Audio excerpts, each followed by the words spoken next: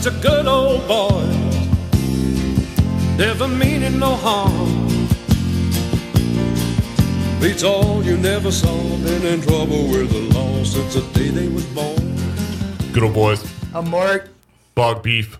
Today we're joined by Michael Anton. I have no idea how to introduce you by, career or anything because you get around. Bounced around. Can't keep a job.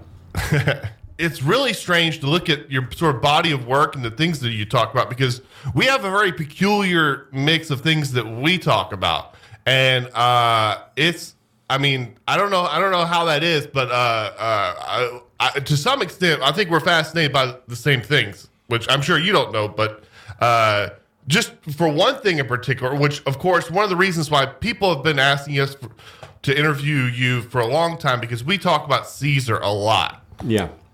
I've been personally fascinated by Caesar my whole life. But even into things like, so Machiavelli, yes. But I saw, you have an article about the dandy, which, by the way, is, which I'm sure you know, the concept of the dandy is an important topic if you want to know about Caesar, Yeah. It's which is, I don't know, that was impressive, especially you as a speechwriter and, of course, for Mr. Trump. Well, I'm happy to be here. So I'm happy to talk about all of those things. So wherever you want to start it, we can take it from there.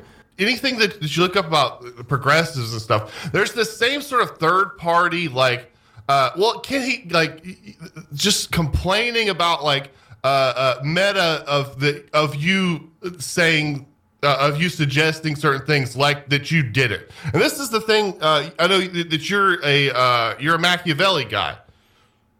Right? Yeah. I'm a scholar of I try not to describe myself as a Machiavellian. There are things I wouldn't do or stoop to, but then again, it's an open question as to whether some of the horrible things he says are things he would have done or stooped to, or did he just say them for rhetorical reasons? But I'm certainly a Machiavelli scholar. I've written a lot about him. I've published on him. I wrote what would have been my dissertation had I finished my PhD on him. Most people don't finish their PhD because they don't write their dissertation. I'm the opposite kind of idiot. I actually wrote a master's thesis that was long enough to be a dissertation, but I didn't finish certain of my courses, and so I never got my degree. But yeah, so and he just informs my thinking. Certain writers sort of get into your head and never leave, and he has so much to say and is so comprehensive that I almost never come across some phenomena or thing that's important that I don't immediately realize, wait, Nick had something to say about this. Let's figure out what he said and then, see what we can learn from that. Absolutely. I guess the thing there is did he unleash this? Because people act dirty politics was birthed by Machiavelli with his pen, which is not the case. The way I think of it is guys like Dave Ramsey or that talks about personal finance, even if everything he said was wrong, who else is talking about that? It's kind of like with Machiavelli. There's not too many people that talk about those kinds of things. Well, I follow a scholar who's very famous in the scholarly world and not super well known outside the scholarly world, named Leo Strauss, who I never met. He died when I was 3. But I learned from many of people that he taught directly, including Harry Jaffa, who knew Strauss for years, and Harvey Mansfield, who's really still the world's leading living Machiavelli expert and will be until he dies. He's just brilliant on this. And their view is the following. Of course, Machiavelli did not invent dirty politics. Dirty politics was known throughout the ages. You can go back and read Plato and Aristotle and other ancient writers, and they describe dirty politics. Thucydides, in his account of the Peloponnesian War, describes dirty politics.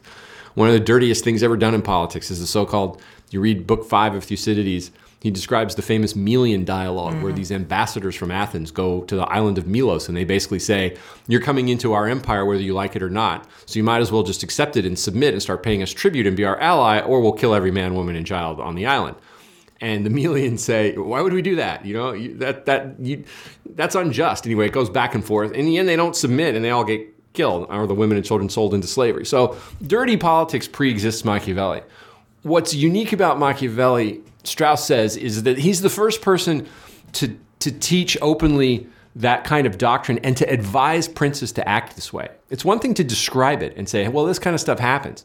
It's another thing to say, if you want to get by in the world as a political leader and as a prince, you have to behave this way. And he specifically says that in a lot of places, but famously in chapter 15 of The Prince, he says, listen, if you want to succeed as a good man in a world where you're surrounded by men who are not good, you're just going to get killed. So to get by, to make your way, and to actually succeed and thrive, you have to learn not to be good, and you have to be willing not to be good. Okay? That's level one. Another level, which Strauss is the one who really brings out the most clearly, so you talked about Machiavelli being the beginning of something. Strauss argues in what I think is his greatest book. It's certainly his longest and most challenging book, I think, Thoughts on Machiavelli from 1958. He says that Machiavelli is really the founder of modernity, that there's a fundamental break with all previous thought within Machiavelli's work. So that despite the many and significant and serious differences between, say, the ancient philosophers themselves, among themselves, or between all of the ancients as a body and all of the medievals as a body, there's still an underlying continuity that isn't formally, finally shattered until Machiavelli breaks it and founds modern philosophy, which leads to modern political practice. And we can trace so many of the things that we live with today back to that act of founding. So in that sense, according to what I call the orthodox Straussian interpretation, I can explain why I add the qualifier, but I won't right now. According to that interpretation, he really is the beginning of something, and he really is the founder of the world that we live in. I couldn't agree with that, but of course, like you said, I'm sure that this is kind of like a Sunni or Shia thing, whether you're Orthodox Machiavelli or you're is a figure I've heard from different. I read in different books from different scholars that everything he said was satire, or it was completely serious, or he was a religious reformer, or he was secular, he was an atheist. Like there's like a billion different interpretations of what he did, which is how you know that he was good at his like social philosophy. Well, it's not even clear. That's why I added the qualifier orthodox Straussianism, because it's not even clear that to the extent to which Strauss believed that. Now, that's what the surface of that book argues, okay? And he says it in other places too.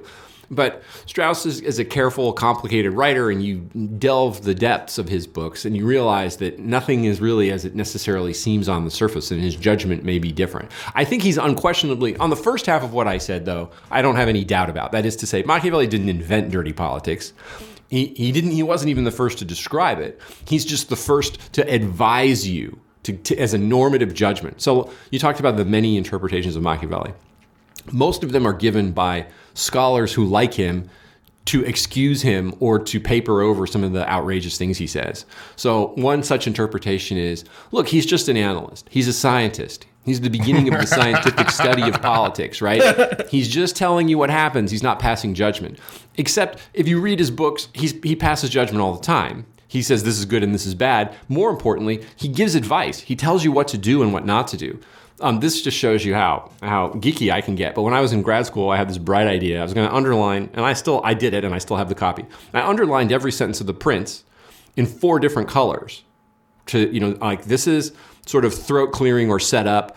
This is a general statement of analytical principle. This is an example, because he gives tons of historical examples. And this is normative advice or commandment. Like, you will do this, and you will not do that. And I did it. I underlined the whole book this way.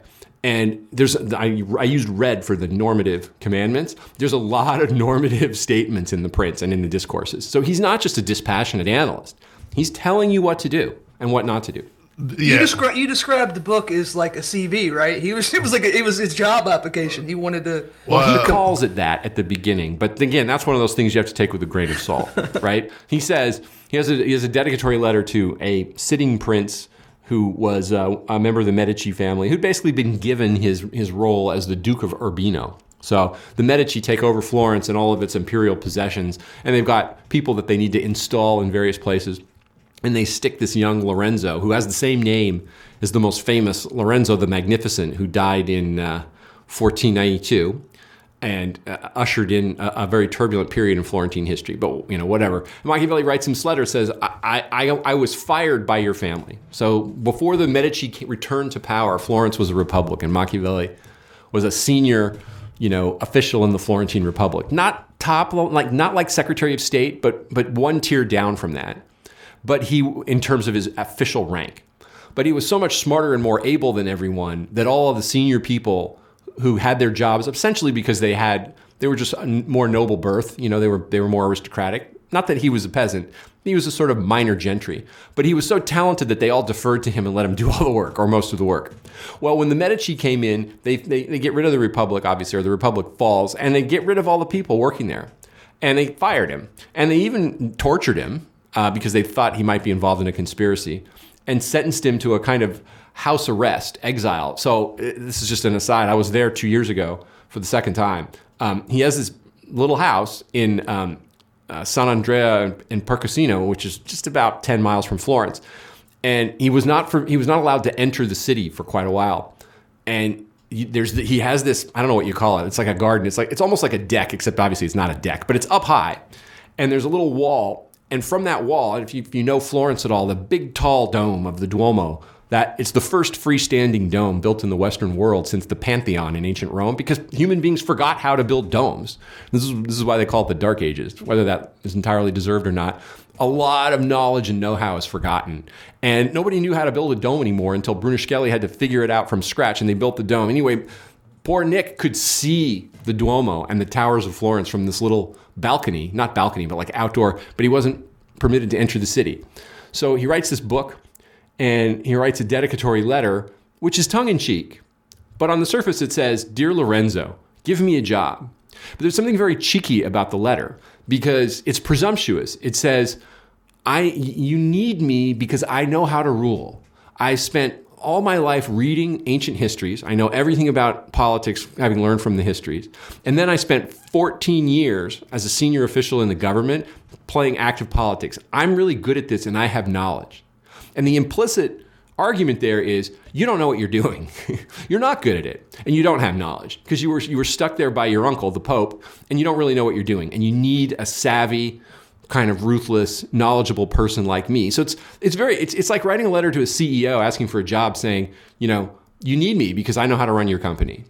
And it's a chance that the guy's going to read that letter, if he even reads it, and just say, who does this guy think he is? And crumple it up and throw it in the waste paper basket. Well, we don't know if Lorenzo Jr. or whatever, Lorenzo the Lesser, ever read The Prince. There's one anecdote which suggests he didn't, but what we do know that Machiavelli never got another job after he got fired. So he was a writer for the rest of his life, and he had a lot of rich friends in Florence. He was sort of like a Florentine Socrates, except not quite as poor, because he had some inherited land and money. But his rich friends basically took care of him for the rest of his life. Yeah, this thing about not enough jobs to go around for really ambitious guys is also one of these things that comes around a lot. And I think we're working on a piece about Boss Tweed right now, and which sounds like a very low comparison.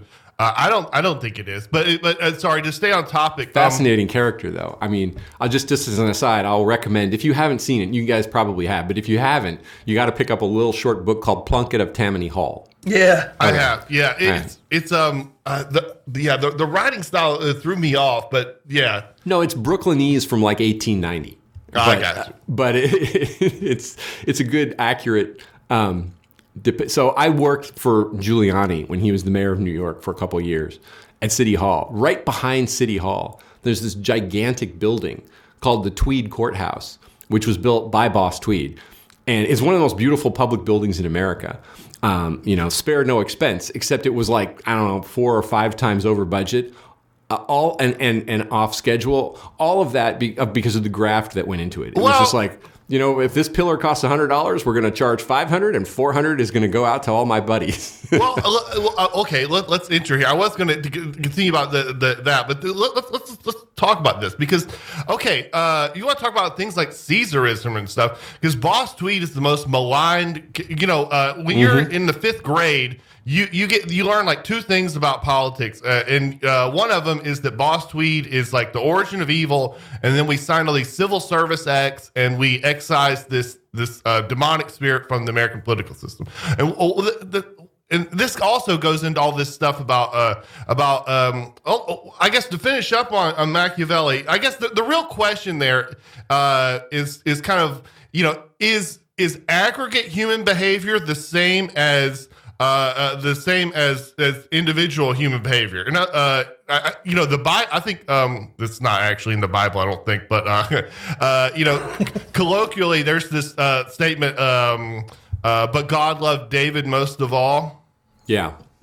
And David was I don't know if you would say a Machiavellian, but well, yeah, he did some shady things. yeah, or in terms of aggregate behavior, it's good to love your wife. It's perhaps not good to in aggregate love thousands of women, which if you're in a rock band or you're King David, that's the thing that you're doing. But you know what I'm saying? There's something about. Well, anyways, let's go to Boss Tweed. So Boss Tweed, by the way, so he's a guy. He's up and coming. He's a big guy. He's very intelligent. You're in this period where the Industrial Revolution is sort of taken off. He's a Protestant, so he goes in a plot these sort of organizations that politics were done through, the Masons, the Know Nothings and stuff. He showed up at their door and they didn't have anything for him because he thought I'm just a Protestant. That's all you need to be. No, you need to be in one of these WASP families and stuff. And so they told him to get lost. So he went over to the Catholic organization. But anyways, the end result there is, so you look at the rule of Boss Tweed, which he for a short time he had New York completely ruled by him. He chartered the city to himself, basically. It's just an incredible amount of power for one person.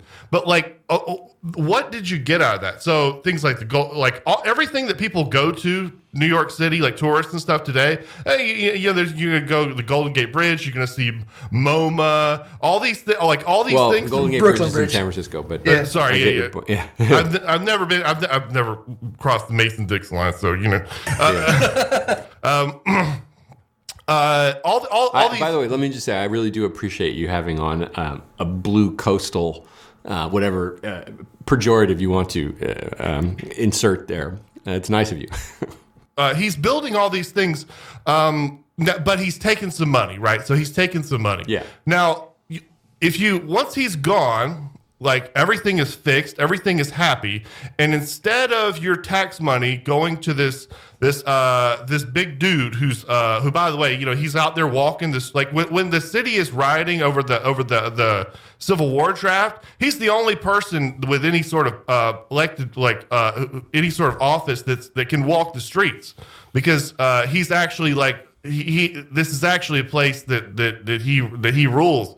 But the aggregate, what you get is you just send your money to a tax office and it goes to a bunch of bureaucrats, and for some reason they're not building any more bridges, they're not building any more things.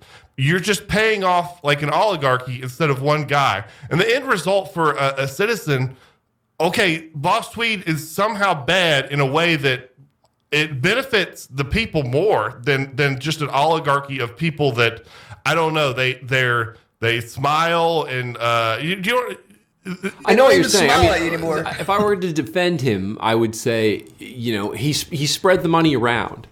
He had a wide patronage network, and he used it, in support of what he, if we're giving his activities the best possible interpretation, he used it in support of downtrodden communities, poor communities, working class. This was a sort of anti-upper class movement.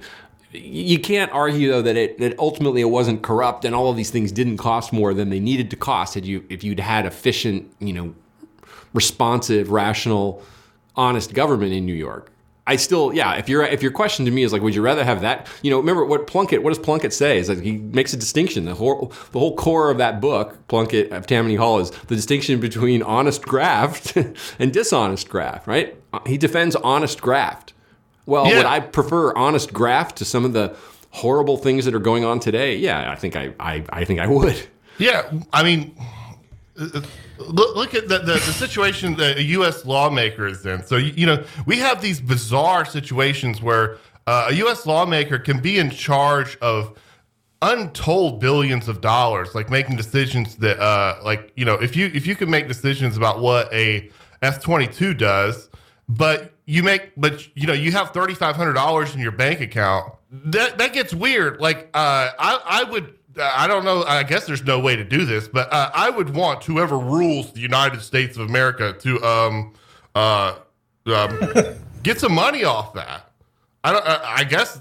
Well, I mean, part of the regime that we have today is cleverly constructed to steer money into the pockets of people who I would argue don't deserve it and haven't earned it, but it's all legal and it all has an imprimatur of legitimacy, right?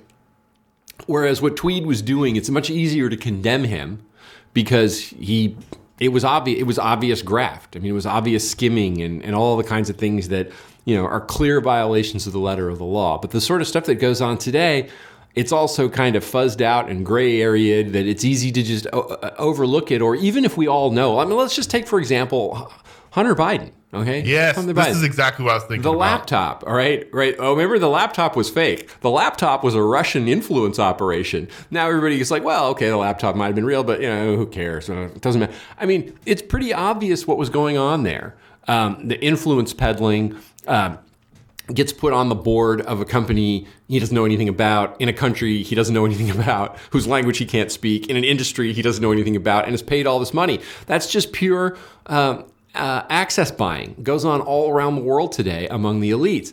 But as long as you do your careful, you know, FARA registrations and other things, you stay on 1 millimeter on the side of the law, and importantly, you're a member in good standing of the ruling class, they won't come after you for it, right? I mean, try being a supporter of Donald Trump and doing something like that. Yeah, you know, you'll end up like Manafort or whatever. That was so depressing because, like, okay, that's what I'm talking about with like getting money. Because I guess this all happened because, well, what you're supposed to do if you're going to be a big time politician in America, you write a couple books and people will just buy the book, and this is how you get money.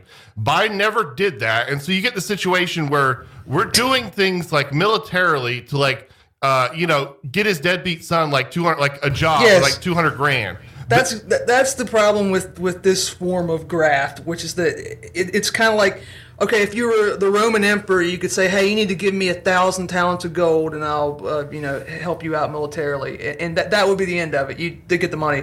This is like, oh no, we're gonna reroute the entire trade network, you know, through this one port, and in exchange, I'm going to get a little money. They're bought off for so little money while spending so much of the public coffer that it's like it would be much cheaper and simpler for us to just say, okay, Joe Biden, here, take $1 million from the Treasury, and we would all literally all be better off if it worked that way.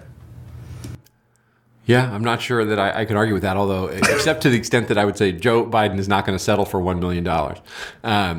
You're going to need, you know, I mean, look, the quickest way to become, not maybe the quickest, but one of the quickest ways to become rich is to somehow get elected president, right? I mean, look at Obama. I mean, Obama he was a kind of a half nobody. He made a little bit of money off of one book. He catapults to the Senate in 2004. And I'm sure he's worth $100 or $200 million. Hillary Clinton famously said that they were, quote unquote, dead broke when she and Bill left the White House in 2001. We were dead broke. Remember this? And I mean, I'm sure they're worth several $100 million now. And it's not just for the presidency. I mean, high office is a way to get rich, or even kind of medium office. You know, you just get relatively decent position somewhere in the Senate or in the Congress. Committee chairs, leaderships, ranking positions, and people will pay you for your connections and pay you handsomely for your connections for the rest of your life. I mean, I think about a guy like Eric Cantor. You guys remember Eric Cantor? Eric Cantor was a congressman from somewhere in Virginia, just next door to me. Yeah, not not like the real southern part of Virginia, but outside of the DC direct DC orbit, and he lost a primary. I think it was 2014. Lost a primary, gets replaced. What happens to him? He's immediately on Wall Street making a couple million. You know, it's like $3.5 million a year. Now, does he have any banking experience? To the best of my knowledge, if I'm wrong about this, somebody can jump on me later. I don't think he does. I don't think he was a banker. He's getting hired the same way all these guys get hired. He's getting hired for his connections. Somebody like David Petraeus. I know David Petraeus doesn't have any banking or finance experience. He may be a very accomplished man. We can leave aside the extramarital affairs and the leaking of classified information and his disgraced firing from the CIA and all the rest of it. Also, his comments about the greatest danger to America being a disaffected heartland Americans. In other words, exactly the same people who died fighting the wars that David Petraeus led them in. But we leave all that aside. David Petraeus now makes zillions of dollars a year working for KKR, though America's arguably number 1 or 2 private equity firm. What do private equity firms do? They buy up businesses to so-called make them more efficient, and they just fire a bunch of people. And in the name of streamlining, I would urge you guys to read, if anybody. I'm going to give a plug to a friend here, Charles Haywood of the Worthy House, who is himself an accomplished financier and businessman, knows a lot about private equity, wrote a fabulous article at the Worthy House about private equity. It was a review of a book called Glass Houses. I could not stop reading that until I finished it. So I just commend that to your listeners to go take a look at it. But yeah, this happens all the time. You rise through, and by the way, I said presidents and senators and congressmen. Doesn't even have to be that. You can be a senior bureaucrat. You can be someone who gets an appointed position, an assistant secretary or an undersecretary in an administration. And these are not badly compensated positions. This is another real difference between red and blue America. In red America, if you tell somebody, I'm assuming I'm a bit out of touch, but if you tell somebody, hey, congratulations, you just got a job with a lot of responsibility and you're going to be making like $162,000, they go, that sounds pretty good. In Washington, if you go, hey, you're going to be an assistant secretary or an undersecretary and you're going to be making that, they go, oh, well, I'll grind it out for a couple of years at this pittance salary, but I'll know I'm going to cash in on the back end. And they do. So this reminds me, you laid out a line that I'd never heard anybody say, but once you hear it, it makes perfect sense. You were talking about the current regime, and you just as an aside, which is a combination of the federal government and woke capital. Yeah. And if you ask them, like, they would say, of course, that's obvious, that's how it works. But I don't think people presently think of it that way, which is why you run into a lot of difficulties for people trying to imagine how we would get out of the current predicament, right? Because the traditional line of thinking was, well, the government is set against the private business, and like they have competing interests, but that's not true anymore. Like these two people, I guess, or maybe it was never not true, but certainly they don't have any problem working with groups and government officials we would call extremely liberal or very progressive or far left or however you want to state it. Do you have any, like, where would you even begin to like separate this power base and You mean in terms of a practical plan? Yeah, that's the one thing I'm bad at. I got no practical plans. I'm a political scientist by training. I'm an okay analyst of these things. Actually, I'll give myself a little credit. I think I'm an above average analyst of these things. I don't know what to do. In fact, I remember I'm going to give this guy, if he's listening, an undeserved pat on the back. But somebody tweeted about me. It's like, I don't know why anybody reads or listens to Anton. It's clear he doesn't know what to do. To which I thought, well, of course I don't know what to do. Like, but nobody does. If that's the standard, right? Like, are you waiting for me or anyone to come up with the oh wait, here I got the 10-point plan and we're going to get everything back together. I don't have that, and I think about it all the time. I mean, my friends and I, who are my closest friends, are mostly like me. They're trained political scientists. They're people I went to grad school with or who went to similar schools and got similar educational backgrounds. And we say to ourselves, I don't see a historical analog for this regime that we live in, right? I mean, we've read Plato, we've read Aristotle, we've read Cicero. They describe the regimes. We've read all the moderns, right? What is this? What is America 2022? You can't find it in the history books, and you can't find it in the musings of somebody trying to describe a regime. But yeah, your point that it is... and I'm still trying to do that. I tried to do it in my book, which I'm now going to plug, The Stakes, which came out in September of 2020. It's out in paperback now. I tried to describe the regime in chapter 3 of that book, and I don't consider that the definitive account because we're still thinking it through. But certainly one key hallmark of it is this kind of lockstep unity of corporate power and financial power and tech power with the government, but a specific part of the government, which is the administrative state or the permanent elites. And not just the permanent elites, but that class, there's a phrase in Washington called the revolving door, right? Mm-hmm. Which means like you go into an administration, you do 4 years at your pathetically low salary, but then you get out and you make $3-4 million a year for the next 5-10 years, whatever. And then another administration comes in and you get, another administration job. You do that. That's the revolving door. So you're in government, you're out of government. When you're out of government, you're making a lot of money. When you're in government, you're making less, but you're so rich that, hey, you can afford the pay cut for a while. Those people involved in the revolving door, they're not permanent senior bureaucrats, but they're also part of the regime, right? The law partner who then becomes associate attorney general, who then becomes a law partner, who then becomes deputy attorney general. Like, he's part of it. So I'm still trying to figure out exactly what this regime is and how it works. And because it has no historical precedent, we got to think completely anew. So it's a little bit difficult. But that nexus, like conservatives in general, and a lot of very good people, a lot of people you and I know, not that we both know or have mutuals, but like, just regular people who don't do podcasts and don't read this stuff, but have sound political opinions. They're a bit stuck in the past, and they remember the Reagan era, and they remember it was the private sector versus government. It was the dynamic private sector that was being held down by regulation and high taxes that, if you could only get the government off its neck, would create jobs, fuel innovation, create wealth, and drive the country forward.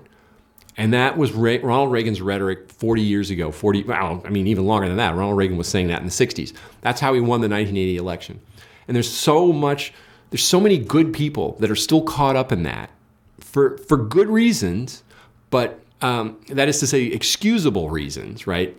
But that vision, that diagnosis of the problem is totally out of date. And the private sector is not on their side anymore. The private sector is completely hand in glove with the administrative state and with the ruling class, and they work together. That's why they're together, part of a kind of hybrid regime. Yeah, I mean, Bill Kristol, David Brooks, all those people, they love Biden.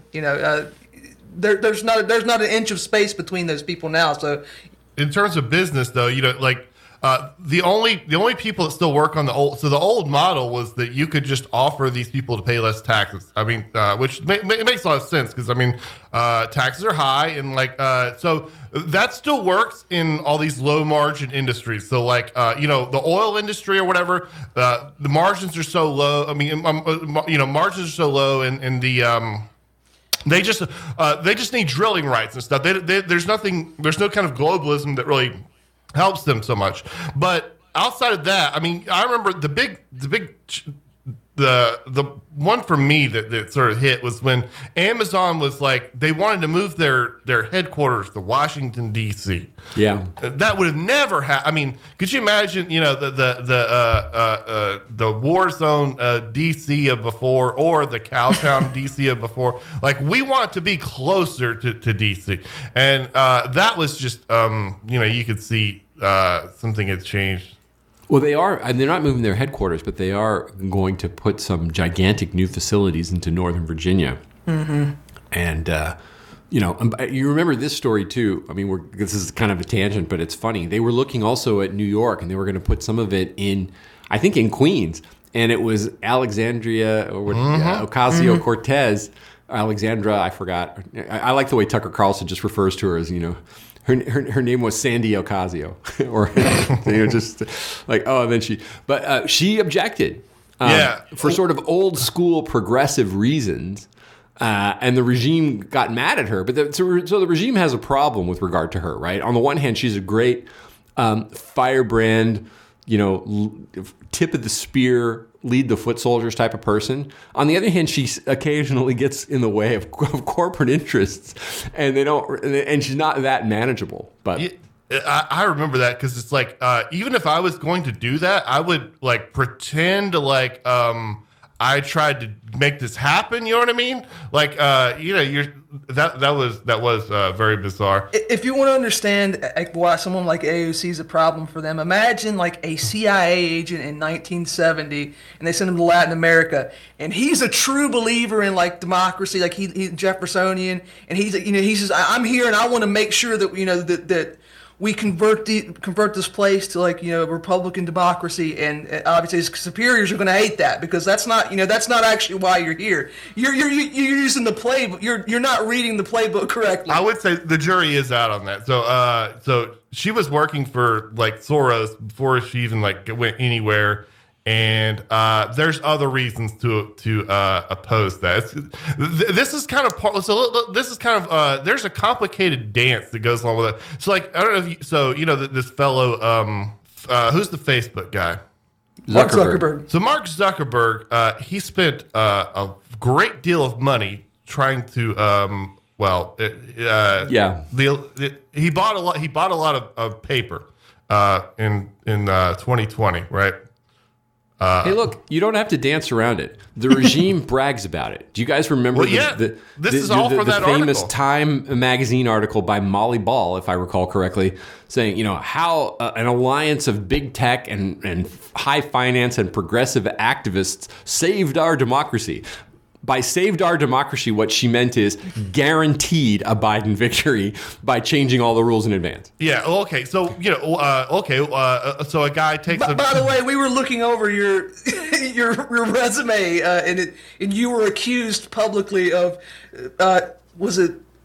doing a conspiracy theory about how George Soros and NGOs were going to steal the 2020 election. Let me just to say this because this is I want to clear this up. I was on Bongino's radio show today, and he brought this up because he loves it. So in the summer of 2020, a bunch of leftists got together and they hatched this thing called the Transition Integrity Project. And their point was like, well, Trump might say that he won even if he lost. Now they all claim to have been vindicated, but we got to find a way to make sure we get him out of there. And they had military officers talking about, how do we drag him out of the White House? Biden himself used the phrase, we're going to drag him out of the White House. Hillary Clinton said he shouldn't concede under any circumstances, that is to say Biden. And they were talking about coups. Yeah. And so I just wrote an article. It's like, hey, look at all these quotes these people said. Look at what they're saying. I mean, this is crazy. They're basically saying we can't let Trump win, and if necessary, we'll mount a coup. And all I did was quote them. And the left completely lost their minds. How dare you say this? Anton's pretty, and it led me to another a coinage. Well, actually, I had already coined it, but I'm trying to kind of popularize it. I call it the celebration parallax. Yes. And this is a thing that I've been noticing for a while. I came up with this name. It's not a great name because it's kind of complicated, but I thought about it for a while, and this was the best that I could do. And it's caught on a little bit. Wait, you came up with that term? Yeah. And so it's a great term. So this is when the same fact pattern, identical fact pattern, is either true or false depending on who states it. If a leftist says we're going to bring 100 million people into American politics, into America, we're going to import 100 million, 200 million immigrants, they're going to change politics forever and make the country left-wing and replace all of these bad guys, that's cool. If I say, wait a minute, you're going to bring 100, 200 million people into America and replace people and change American politics forever, I don't even have to say I'm not for it. I just have to say, wait a minute, I noticed this. Then it's a conspiracy theory, right? The same fact pattern is either true and glorious or false and scurrilous, depending on who states it. And that was the same thing with the coup. They want to be able to go out there and openly say, don't worry, we're not going to let Trump be president. No matter what happens, we'll take care of it. But then I quote their own words back to them, and they shriek. They shriek in my face and call me all kinds of names. And Bongino did the same thing. He read my piece. He read a bunch of other pieces, and he really hit this hard on the radio in 2020. And the New York Times wrote a whole hit piece about him, and he's still, to this day, he's laughing about it. He's like, I can't believe these people. If you read back what Michelle Goldberg writes about demographic election strategies, that makes you a Klansman. Yeah, she could write for V-Dare. No, she's the one who wrote the famous, I quote this all the time because it's very useful. She had a column in the New York Times. The literal title was, "We Can Replace Them." So if I quote that going, hey, look, all of you who say there is no great replacement, we can replace them, never repudiated, never walked it back, still out there, but I'm the conspiracy theorist for quoting their own words. It's like somebody comes up to you and says, hey, dudes, I'm going to steal all your money. And you go, wait a minute, you're going to steal all my money? And then they just jab their finger in your chest and say, how dare you accuse me of saying I'm going to steal all your money? You go, wait, what world am I living in? Go back to this guy. Okay, so the Facebook guy. So he's found himself in 2020. So what? He bought all these ballots. He sent all these people down there to do all this stuff. This is a self-made, very wealthy man who spends all this money because he really loves Democratic Party, and he really wants to see them win an election. And so right afterwards, they start attacking him and stuff. Right? They hauled his ass in front of Congress and humiliated him. And that's already kind of weird. I mean, that's already super weird, right? I would feel a certain kind of. I think I would feel a certain kind of way about that if I was him. But now, even further. So he runs this. I'm curious what you think about that. And one other thing is that he runs this thing, this Facebook thing, and Democrats basically blame that website because boomer conservatives like to talk. That's where they organize and stuff. They're like the top 10 posts every day. Like 9 out of 10 of them are Ben Shapiro talking about the left has gone wild. And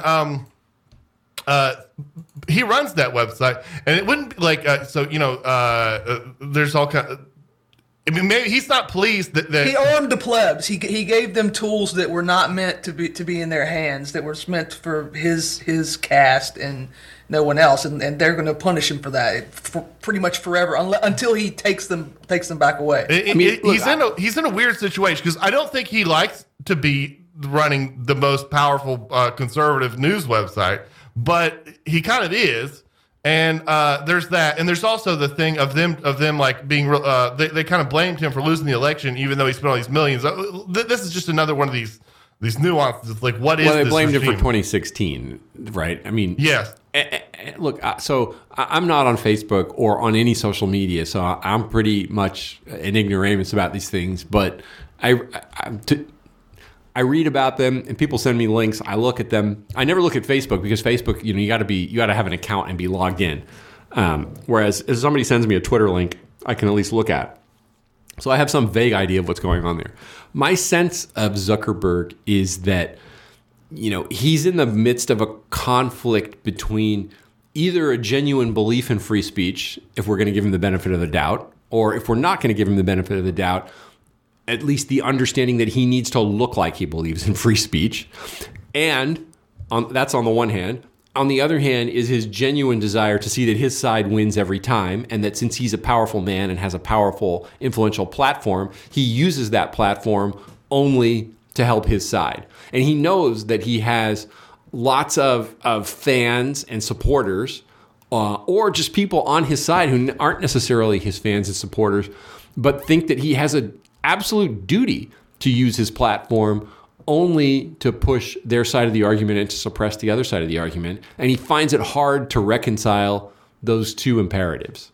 And that, and look, let's face it too, if Facebook were to, at least this is my interpretation, if Facebook were to acquire a reputation among the boomers that you're talking about, right, is, hey, this is not a fair platform anymore. You're being suppressed, you're being censored, we're getting a line pushed on us, and our point of view, is getting cut out. They'd go away. And when he uses losers and he loses users and loses eyeballs, he makes less money, and the platform becomes less popular. And he's got to worry about that. So in a way, what Zuckerberg, the money that he spent in 2020 was probably cheap for him, in the sense is like, look, I can spend a few $100 million on quote unquote fortifying the election, and that's going to be cheaper than changing the business model of my platform in a way that could cost me billions of dollars and actually weaken my business over time. That's a good explanation. I mean, you've said before you think there's a limit to how much profit that these companies are willing to sacrifice in order to push these political movements, right? I have said that, and I'm now starting to wonder if I'm not just completely wrong.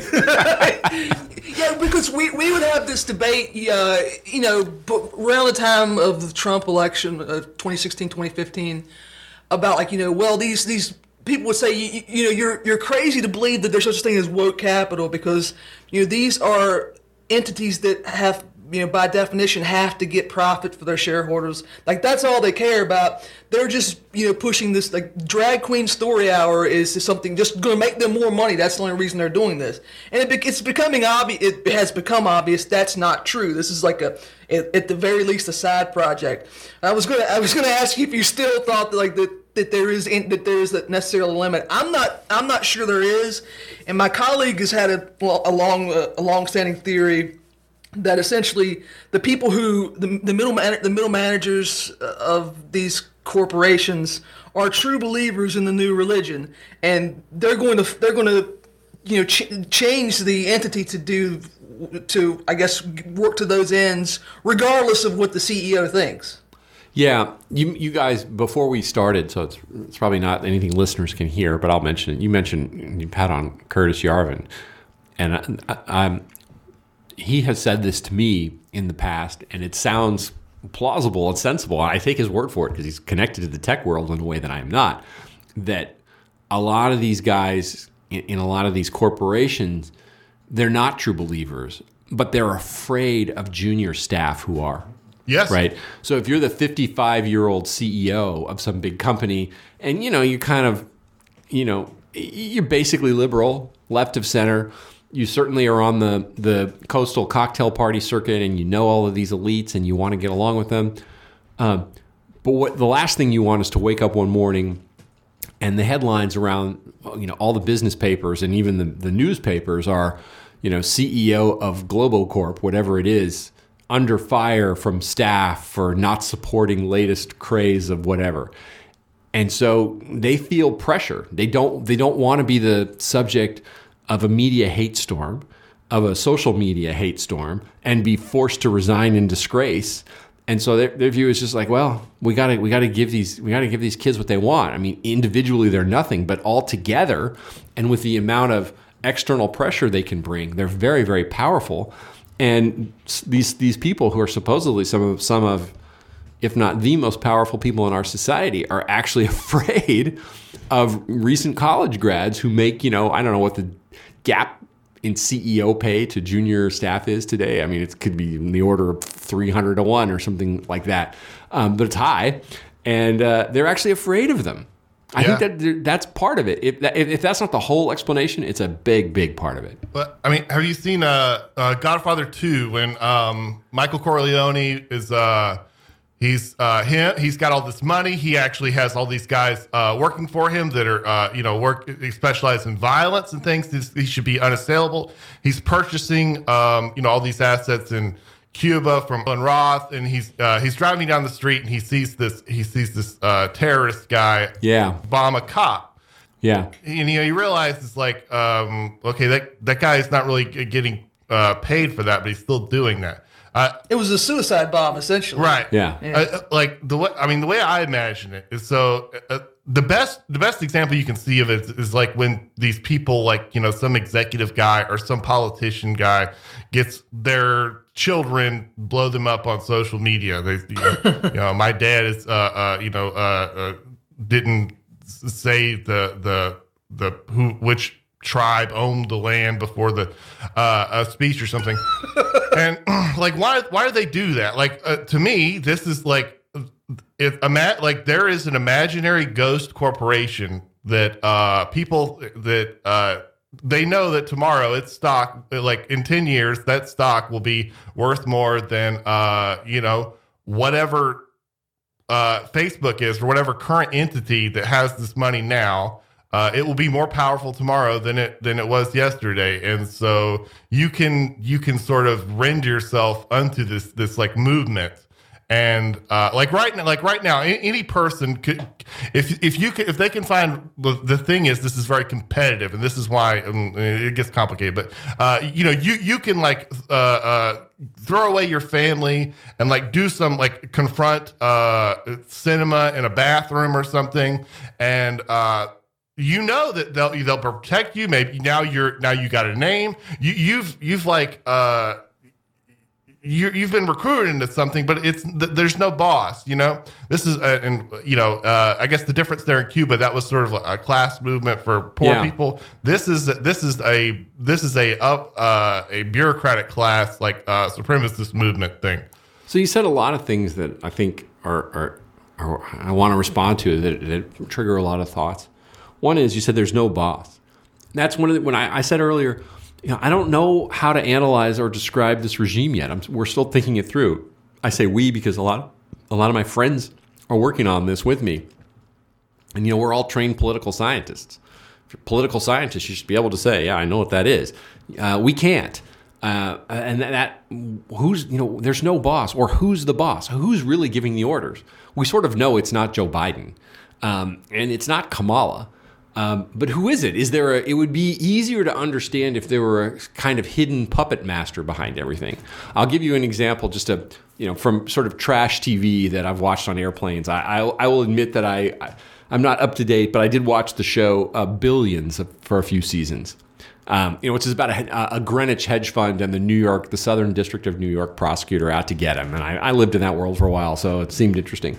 Well, the prosecutor wants to become governor of New York, and so they arrange a meeting. His father arranges a meeting for him with, I forgot the name of the character, but some ultra prominent, wealthy aristocrat somewhere in New York who controls Albany. I mean, first of all, the idea that an old money wasp aristocrat controls Albany was a joke in Boss Tweed's day. It's even more of a joke today, but leave that aside. And all this guy has to do is basically go there and say, I want to be the governor, and I kiss his ring, and the guy takes care of it for him. Well, if things were that simple, it would be easy to understand the regime. But there is no person, right? It's a kind of a hive mind. There's no boss. The kid on social media denouncing his or her parents isn't taking orders from anybody. He just or she just knows what the blob, what the hive mind wants to hear, and does it to gain approval and acceptance. Yeah. All right. The second point I would make is this is really no different than one of the most horrible phenomena of the 20th century, which was Stalin's and the Communist Party's encouragement of children to inform on their parents for infractions. So, you've heard the phrase block captains, I assume, right? Block captain was like your neighbors inform on you. I'm picking an out-of-date example, which wouldn't have applied in the 1930s, but it's like your neighbor informs the regime that he's not really separating his recycling properly. Therefore, he's a bad person, right? They're spying on you when you take out your trash. Well, okay, neighbors is pretty bad, but families, and that's really striking at the heart of the human experience. And Stalin made heroes out of young children who informed on mom and dad for some infraction of party discipline and just destroyed families. And not just individual families, but the whole basis of family life for generations. It's a horrible thing. And we thought that was behind us, but now social media encourages it.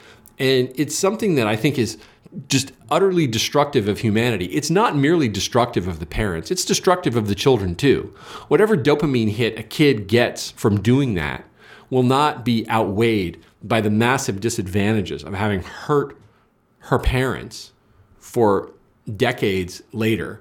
And I think to an example. These are not people I knew well, but I knew slightly. I knew Kellyanne Conway in the White House, and I don't mean to say I have no specific insight into the situation. All I'm saying is I'm just expressing my profound sympathy for everyone involved, as her family, including at least one child, waged a kind of political war in public on Twitter against one another.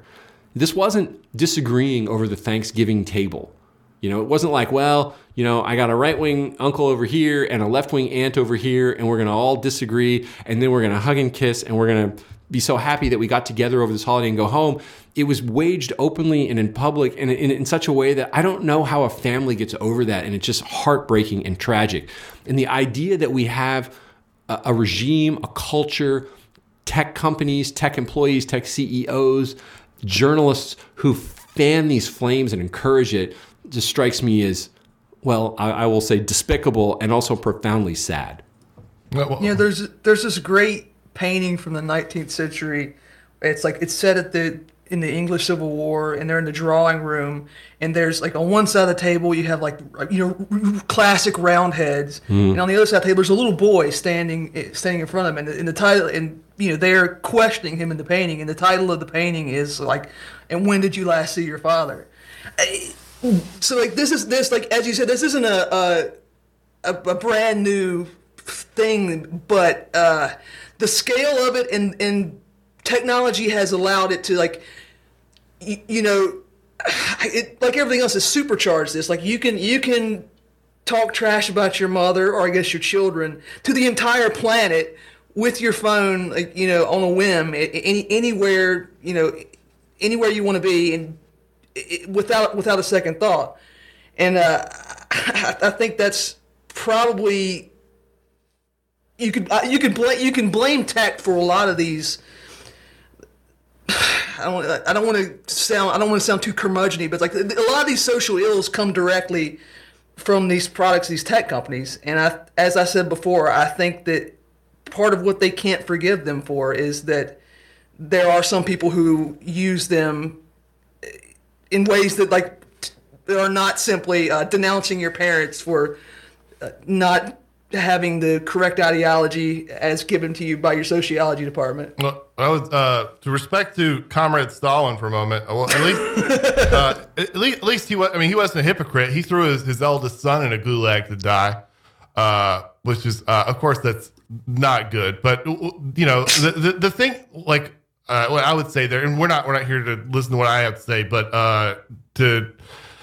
okay, so what if Stalin had someone stuck an ice pick in his head, and Lenin and Trotsky, someone else would have been running this thing. There was going to be this thing called communism, and someone's going to be riding the tiger.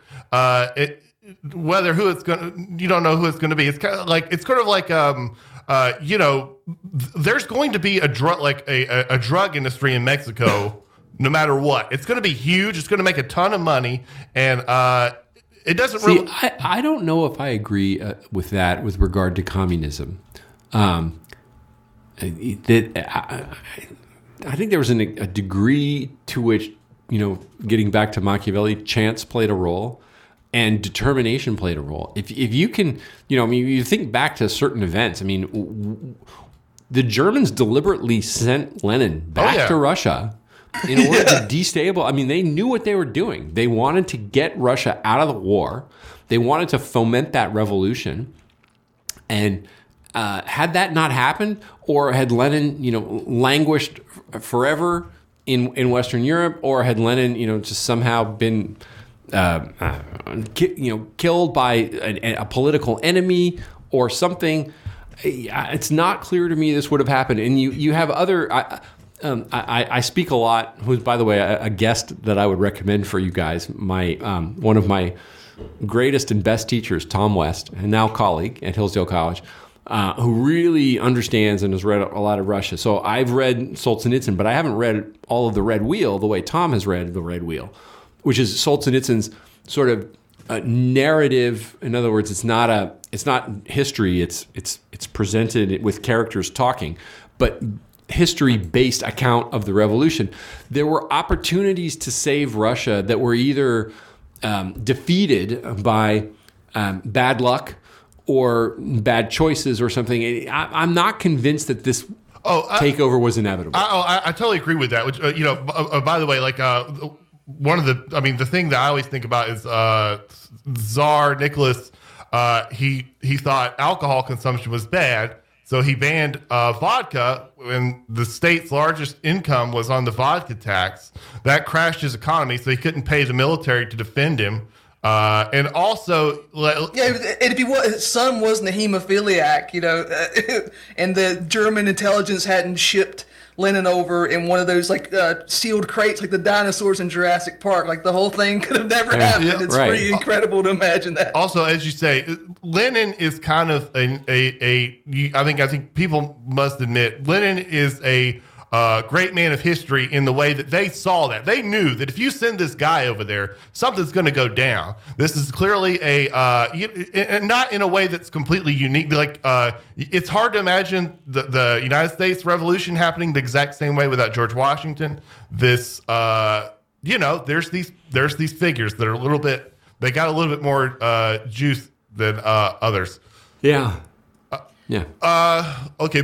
Okay, let's see here. Almost impossible to. I mean, the American Revolution is in a way more inevitable without Washington because it's not. It's much more grassroots, right? There's much more groundswell of anger.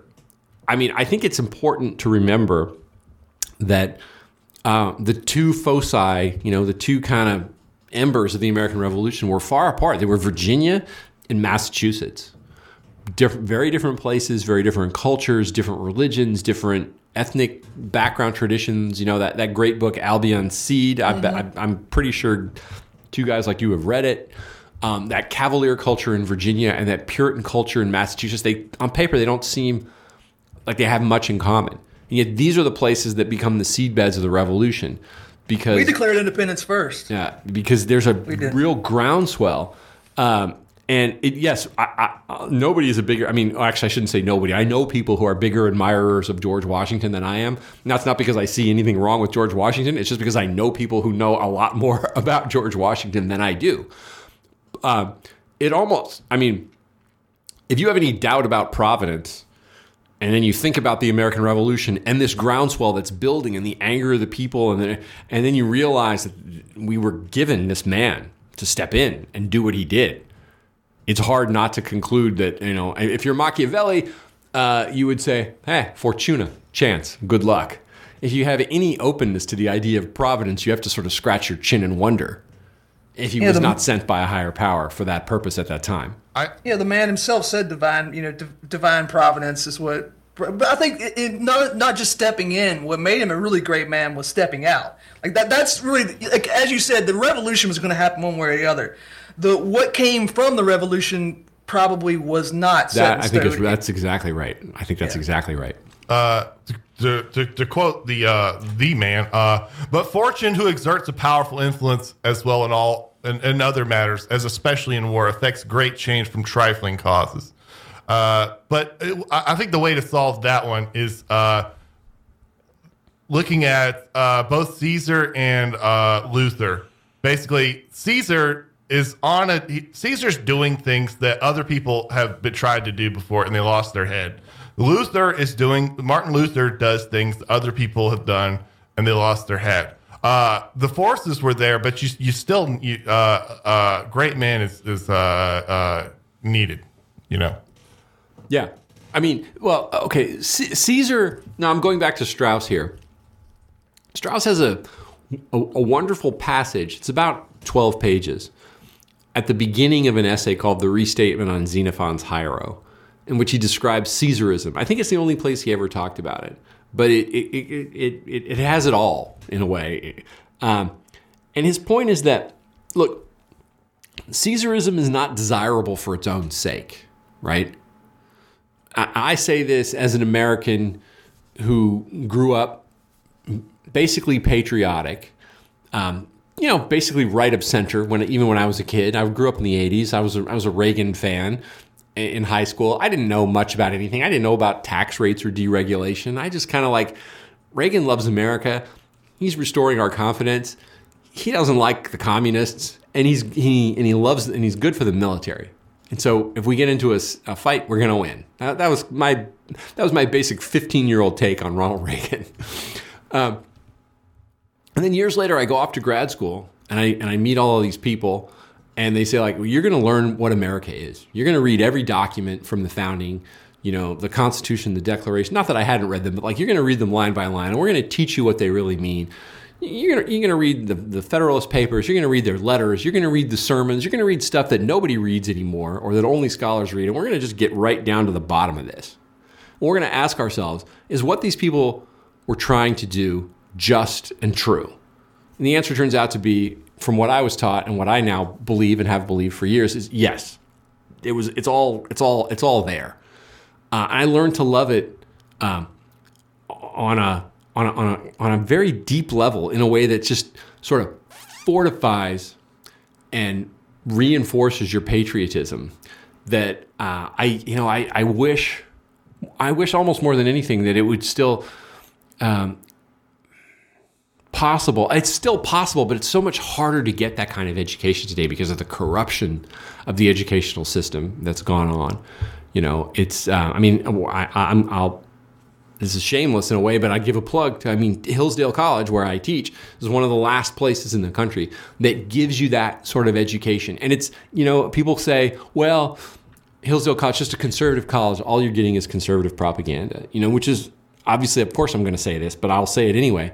Of course, that's not true. We're trying to show you the arguments in the context, and we're showing you the counter arguments, and we're saying, all right, no, let's see if we can think this through. Let's see if you are convinced by any of this pushback that was either given at the time or that's been given in later scholarship. It's one of the things that I think we're missing today, and one of the things that worries me the most. I would much rather have kids go off to school, whether it's elementary or high school or college, and just be given a kind of cursory understanding of the American Revolution, of American political principles. That, it's not that deep, but it's at least accurate, and then they kind of walk away with, yeah, no, that's right, that sounds good. And we're not doing that. We're telling them, we're lying to them. That is to say, the system is lying to them, and it's lying to them in a destructive way. It's one thing to believe a lie, which is bad, but to believe a destructive lie, a lie that, that's not a noble lie, like Plato's lie in Book 2 of the Republic, that's a destructive lie. That's a lie that hurts you, that hurts your soul. That seems just to me just about the worst thing you can do with an educational system, and that's what we're doing. In your article, Unprecedented, you said, no country in recorded history has ever welcomed millions with the message that their new country, along with its existing citizens, are inherently evil and out to get them. Which is, that's the primary problem that we're talking about here. You have an education system that teaches people to hate the not only the founders of the country, but their descendants who still live here. Yeah. And when I read that, I thought, you're right. I can't think of every example of a country ever doing that, but I can think of plenty of examples of empires doing that with like various ethnic groups and playing them against each other to make everybody easier to rule. Do you think that if there is a playbook, do you think that's the objective of this, to like the empire is turning inward and like we're dealing how we're going to manage the population that we control, and the easiest way to do that is to make everybody hate each other. Maybe, but if so, it's a miscalculation, isn't it? Because if I were running, let's assume that I were, well, let me put it this way. Let's assume that I were what I look like on paper, which is, a finance person who worked in the White House and is just thoroughly blue and just, has all of their interests and cultural tastes, which I kind of do, cultural tastes anyway, but not their interests, then wouldn't I say, look, if I want to hold the country together, I rule it, I make a lot of money off of it, I'm prestigious within it, I don't want to fracture it. Wouldn't I say, okay, if we're going to have mass immigration, if we're going to have 100 to 110 million person wave, that's not immigrants, but that's immigrants plus their descendants. So it does amount to significant cultural and demographic change. If we're going to have that, I got to find some glue to keep it all together because I want to keep my empire together, right? Try to imagine, Austria-Hungary in 1875 saying, hey, I have a great idea.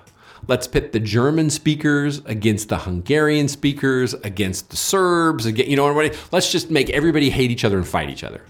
Let's demonize certain groups. And how does that help the emperor? Now, obviously, there are ways in which it helps the emperor today, although, as we said, there is no emperor, there's no boss. There are ways in which it helps the regime, but I'm not sure the ways in which it helps the regime short-term outweigh the ways in which the opposite policy would help the regime long term, which makes me wonder if they're not being short-sighted out of ideological zeal, or, to get back to an earlier point, out of that same kind of fear of the young shock troops that the tech CEOs have, right? If you're Biden, not that he's particularly sentient, but let's say you're Ron Klain, right? He's maybe the CEO of the United States government, to the extent that there is one. Is he afraid of the revolt of the 28-year-olds?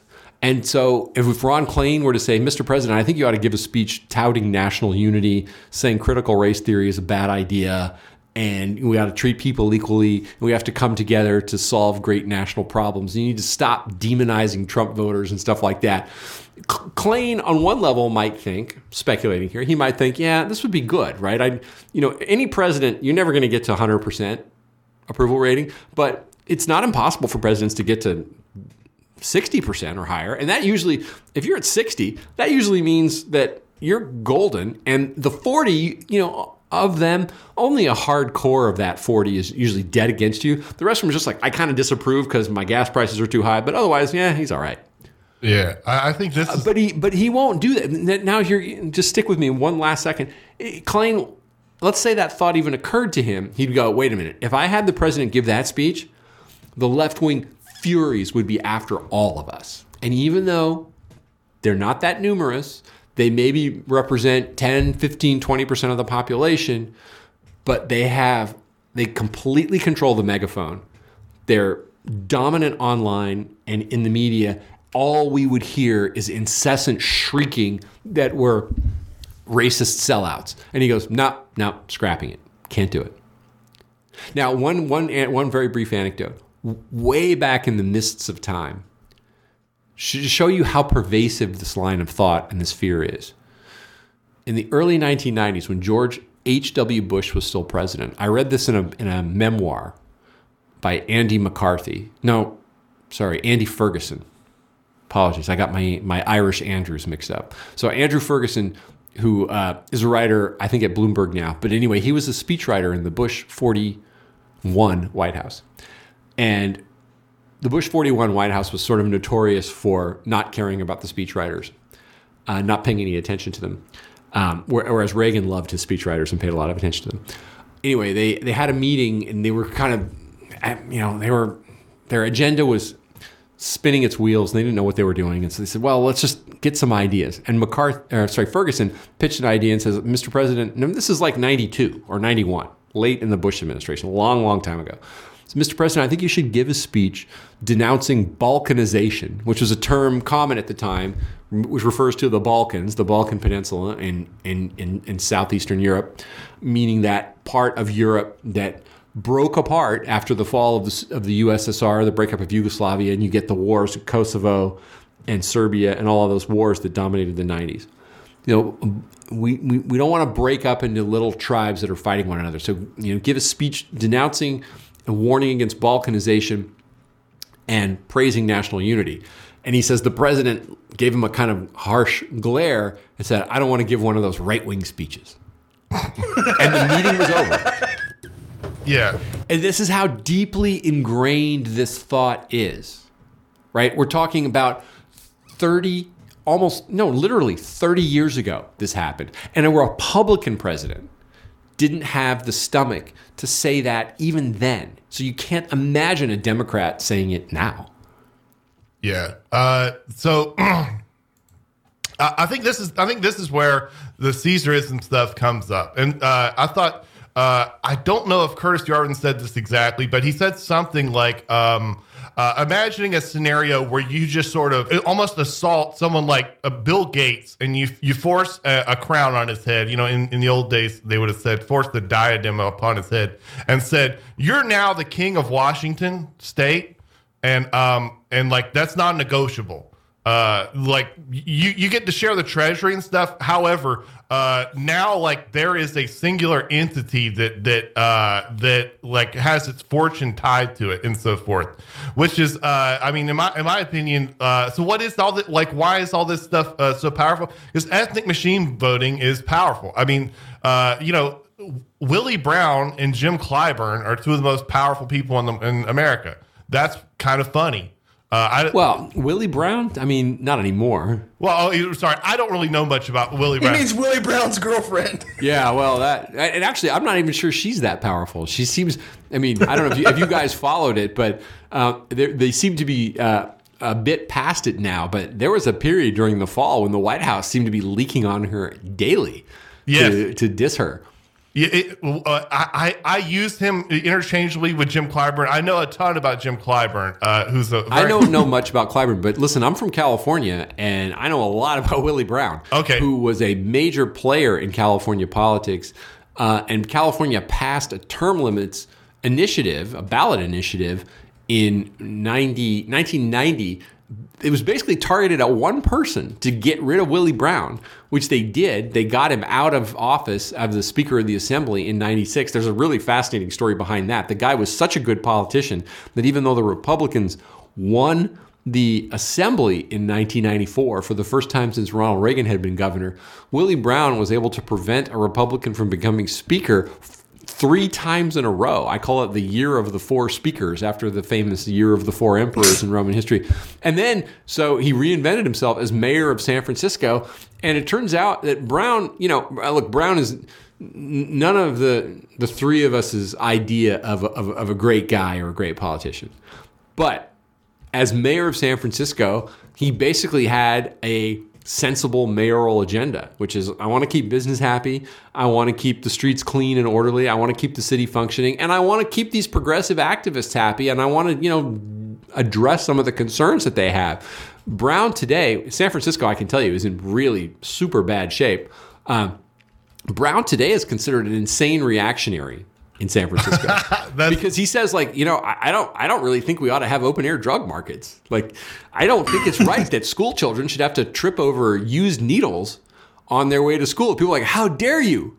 So anyway, that's interesting. I've always used them interchangeably. I've been to California once. I went to San Diego. It was beautiful, but it's beautiful. People talk about them interchangeably. I didn't realize he was because Clyburn doesn't like actively rule some territory or whatever. He's a power broker kind of guy. But I don't. And you correct me if I'm wrong. Clyburn's not particularly left wing either, is he? I mean, he's a Democrat. He does. Yeah. He does.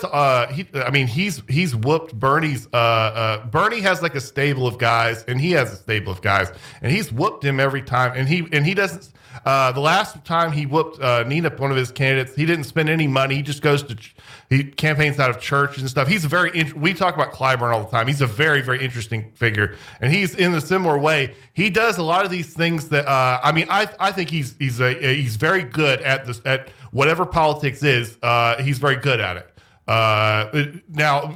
Anyways, part of the ethnic machine politics is very powerful, and it is a tomorrow thing. And I think this is why people, even in that Willie Brown example, this is why people, I think, are times like this is when you would look for a singular entity rule. Even, I don't know, there's a lot of nostalgia in Chicago for the dailies now. Yeah. This is a Caesarism kind of. This is I don't know. See, I remember when I first looked up because I've been obsessed with Caesar like all my life, and the first time I looked up Caesarism, and it was a slur for The Academy has always hated Caesar, and but I don't want to skip all that. Let's go to. I want to talk the Hillsdale thing because I think that is important. What you said about this is a very conservative education. Well, by the way, let's say if it was, all the men that built the modern world basically spent 90% of their school time transcribing Greek and Latin text. Hey, look, when Hillsdale was founded, to be admitted to the college, not to graduate, to get in, you had to demonstrate that you could read Greek and Latin. Yeah, that's how Harvard was 75 years ago, right? I didn't know that. Is it as recently as that? Yeah, I don't know exactly when. I posted a clip. It's like one of the only tweets I did that went viral. I cut a clip of a Yale professor saying that it's a very funny piece because he's being Straussian, as people say. He says, like, did you know there's people who think that And he describes that he's teaching at Yale. He said, 75 years ago you had to speak Greek and Latin to just apply. And he says, there's people that think that made them smarter. I can't do it in the moment, but then the kind of education you get now, which. That was a common thought in education on the whole Western world for several centuries, that you can't really be an educated person without knowing classical languages. Yeah. And that's abandoned fairly recently. Yeah, Henry Adams' book, he wrote that, like, he bemoaned how his classical education didn't really prepare him for the world, and he wished it had been a more modern one. Like, reading now, I was like, nah, you were good with what you got, because we kind of experimented with alternate forms in the 20th century, and it's not turned out great. Well, yeah, and I could name any number of British and American figures who had essentially nothing but a classical education who turned out great. I mean, look, getting back to Machiavelli says read the histories, the ancient histories. He doesn't say read them just so you can learn the language, although he could read the languages.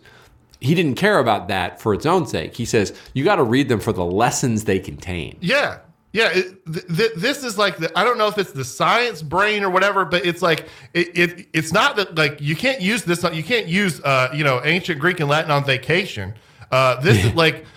This transcribing these, I guess the best way that I think about it is that, have you ever known someone that's really smart, and they got smart basically by in some way mastering, or just reading a ton, being like, they read like fiction books, great works of fiction, the way others read, like, I don't know, political science and stuff, and that makes them to some people that can make them very smart, those things.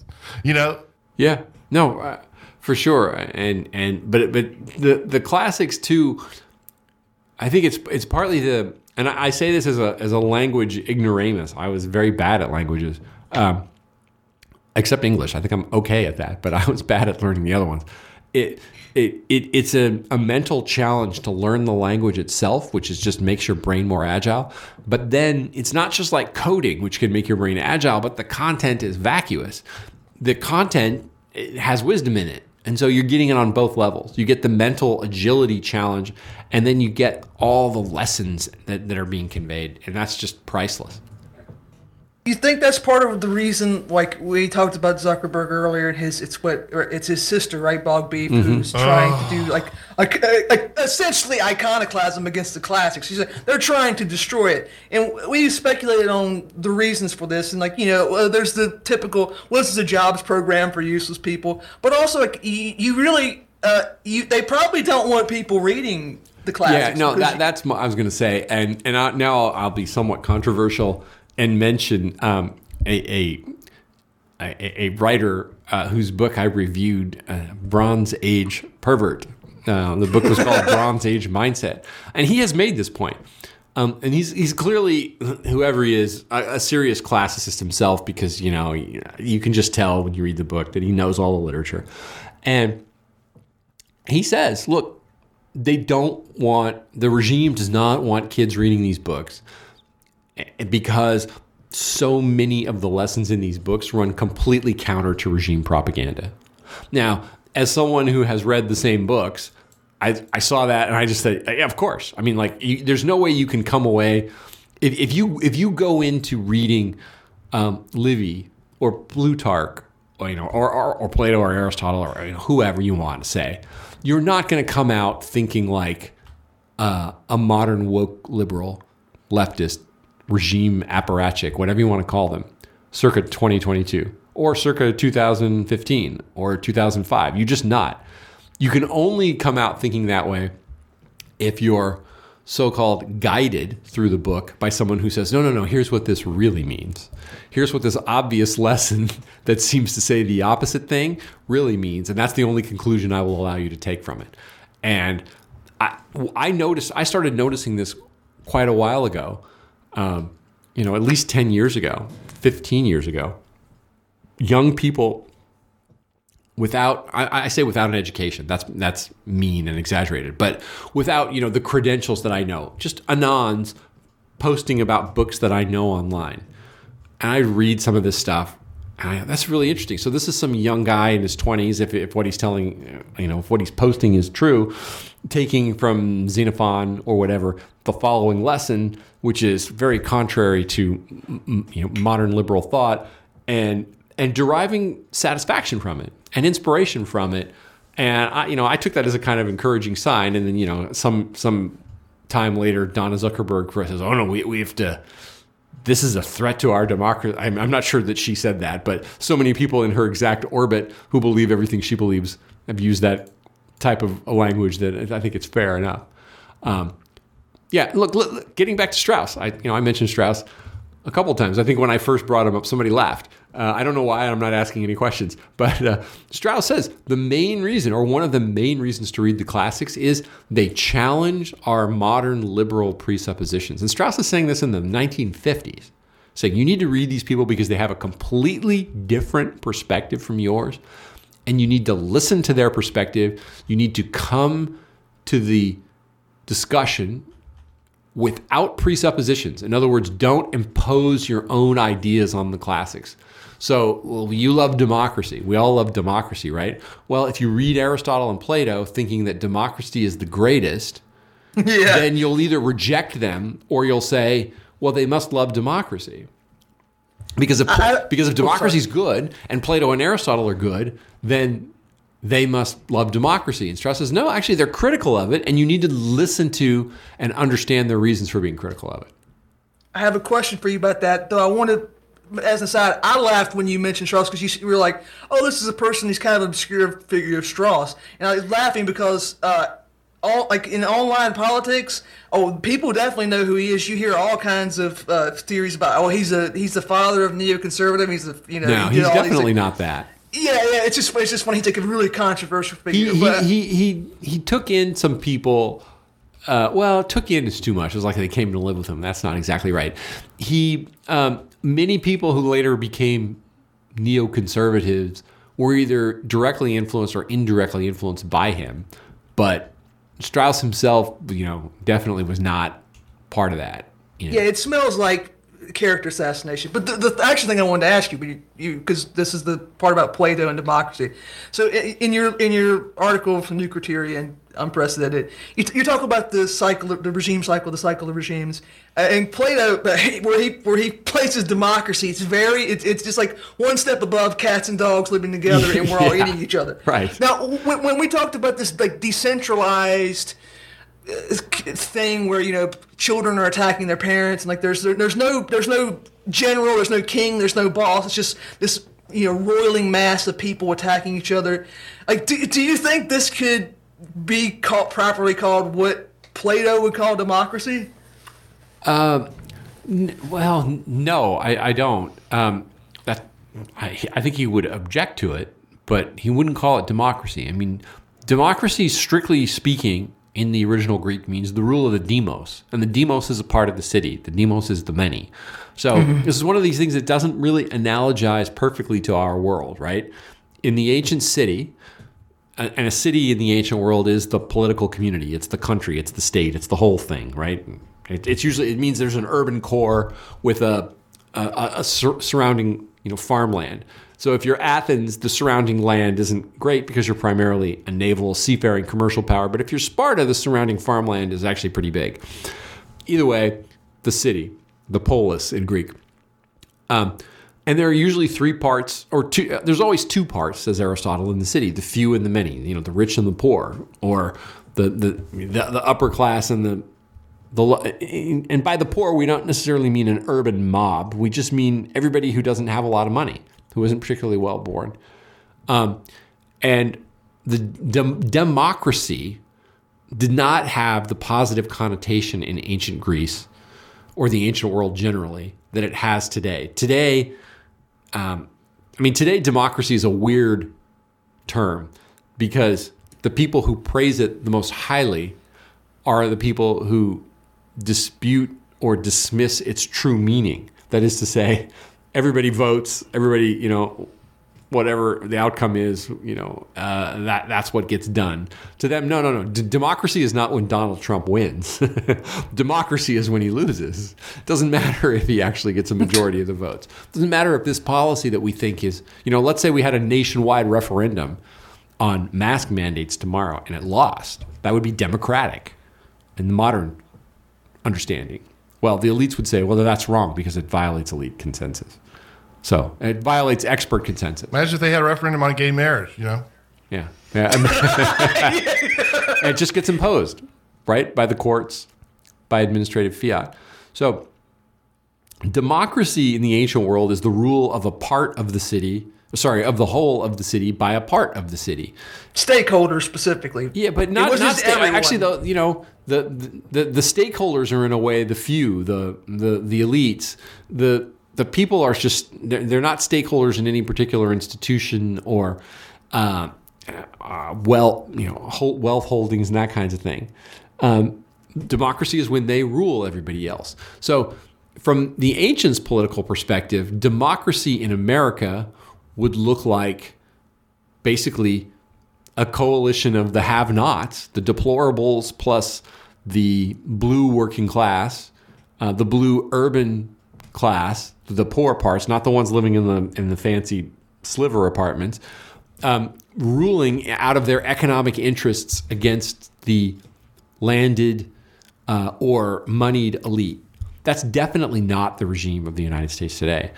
The rulers of the United States today are, I said this on Bongino today. It's a great essay. I urge you guys to read it and your listeners to read it by Michael Lind in Tablet within the last week. He says the Democratic coalition or the blue coalition is an hourglass. It's top heavy and it's bottom heavy. It's got all of the big money at the top, and it's got all of the not big money, but the well-compensated sort of clerical upper class in the knowledge industries. Upper class is maybe too strong, but let's say upper middle class. The people in six-figure jobs in urban cores who don't have a lot of money, don't have a lot of wealth, don't really have a realistic prospect of obtaining the kind of big-time financial tech lobbying wealth that others have, but who serve their interests, whose role is to preserve their power and make arguments on their behalf. And then the rest of it is a coalition of the urban poor or the urban working class, right? And there's no middle. There's no, the old Democratic core constituency of the union guy or the nurses and the teachers. Well, the teachers certainly are still there because they're dependent on government. But the private sector union types, they're not part of it anymore, right? So, what would Plato say? What would Aristotle look at our regime? He wouldn't call it democracy for at least two reasons. One is the majority simply doesn't vote and rule. When the majority votes the wrong way, it gets overruled. And second, he would say this kind of top-bottom against the middle coalition is not really what democracy is. True democracy is the rule of the bottom half or the bottom two-thirds against the upper two-thirds. And that's definitely not what we have today. Plato doesn't contemplate, I don't know if he contemplated it or not, but he doesn't write about, neither does Aristotle, neither does Cicero, write about this sort of top-bottom against the middle coalition as a regime. And a regime fundamentally for ancient political science is who rules and for what end. Who's in charge and what do they do with it? And there's no either historical or theoretical example in all of these books, at least the ones that I have read, where they say, let's take the very thin, the very, very top and glue it together with the bottom, who are obviously much more numerous, and have them act together in concert as a coalition against the middle. This has just does not happened in human history that I know of. And that's, now that I say that way, I think, wow, I should have added that to my unprecedented article, and I didn't.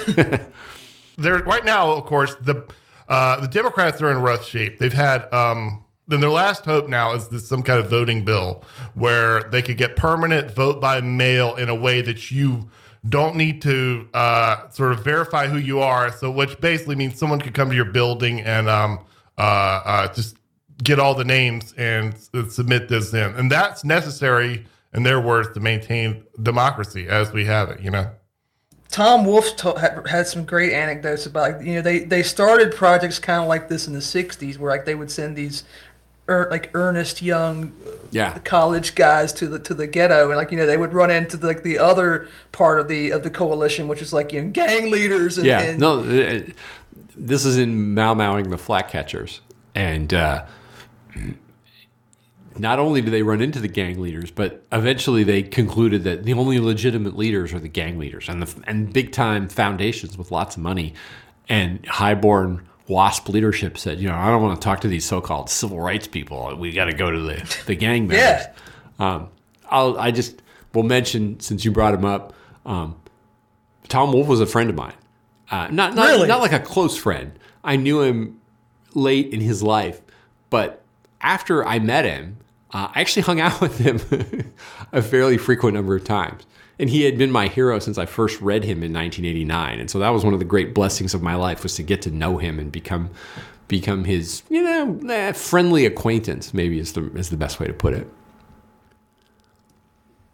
Those, Bog Beef and I, we're a little bit younger than you, and we would, in the early part of this century, we would complain about how like history, everything's so boring now. You look at what happened in the '60s, and there were all these exciting political movements, and people were guys like Hunter S. Thompson or whatever, just living these unbelievable lives.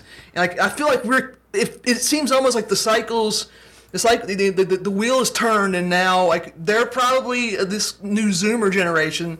They're probably going to produce some people like that. Maybe not his caliber, but like they'll have some of those same experiences, because the BLM movement and what happened in 2020, it's almost funny how you can see the parallel between what he described and what happened in the late 60s. Yeah, no, it is. There's a lot. There's a lot.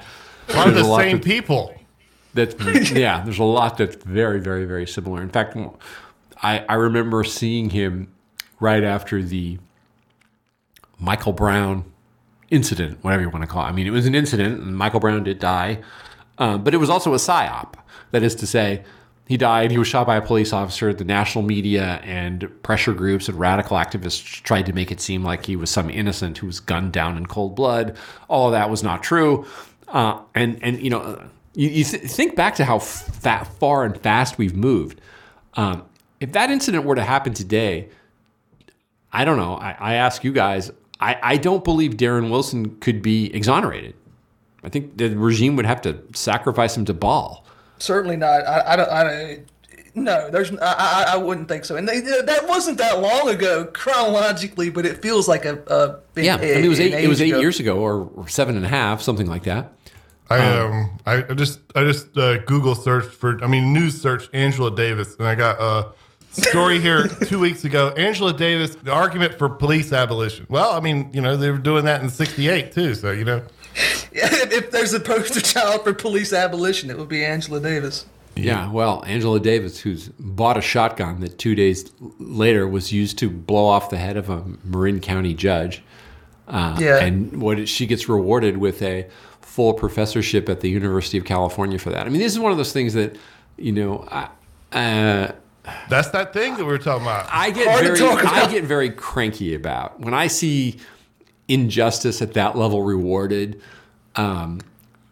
I get cranky. Let me put it that way. My friends who know me well will say there might be another word to describe the mood that puts me in, but I really do hate to see that. I mean, somebody like that deserves to be punished, not to be showered with honors.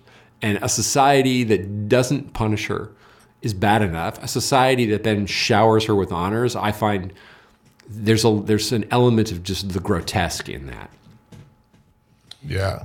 Well, as we've talked about, we do talk about patronage a lot, and I think that an overlooked aspect of the BLM, the 2020 riots, is that people don't seem to understand that, like, letting your supporters run amok, burn things down, steal things, or just simply beat their political opponents in the street is kind of a form of political patronage. Like, it's a favor you're giving to your supporters. You're exempted from the law here, and people don't understand, like, how could it help the the government of San Francisco to let people steal from retail outlets with impunity. Well, if those people have rendered you a service like they did 2 years ago before the elections, there you go. That's all you need. You're kind of paying them off for something for services rendered. Yeah, I think there's something to that, but I also think that there's an extent to which,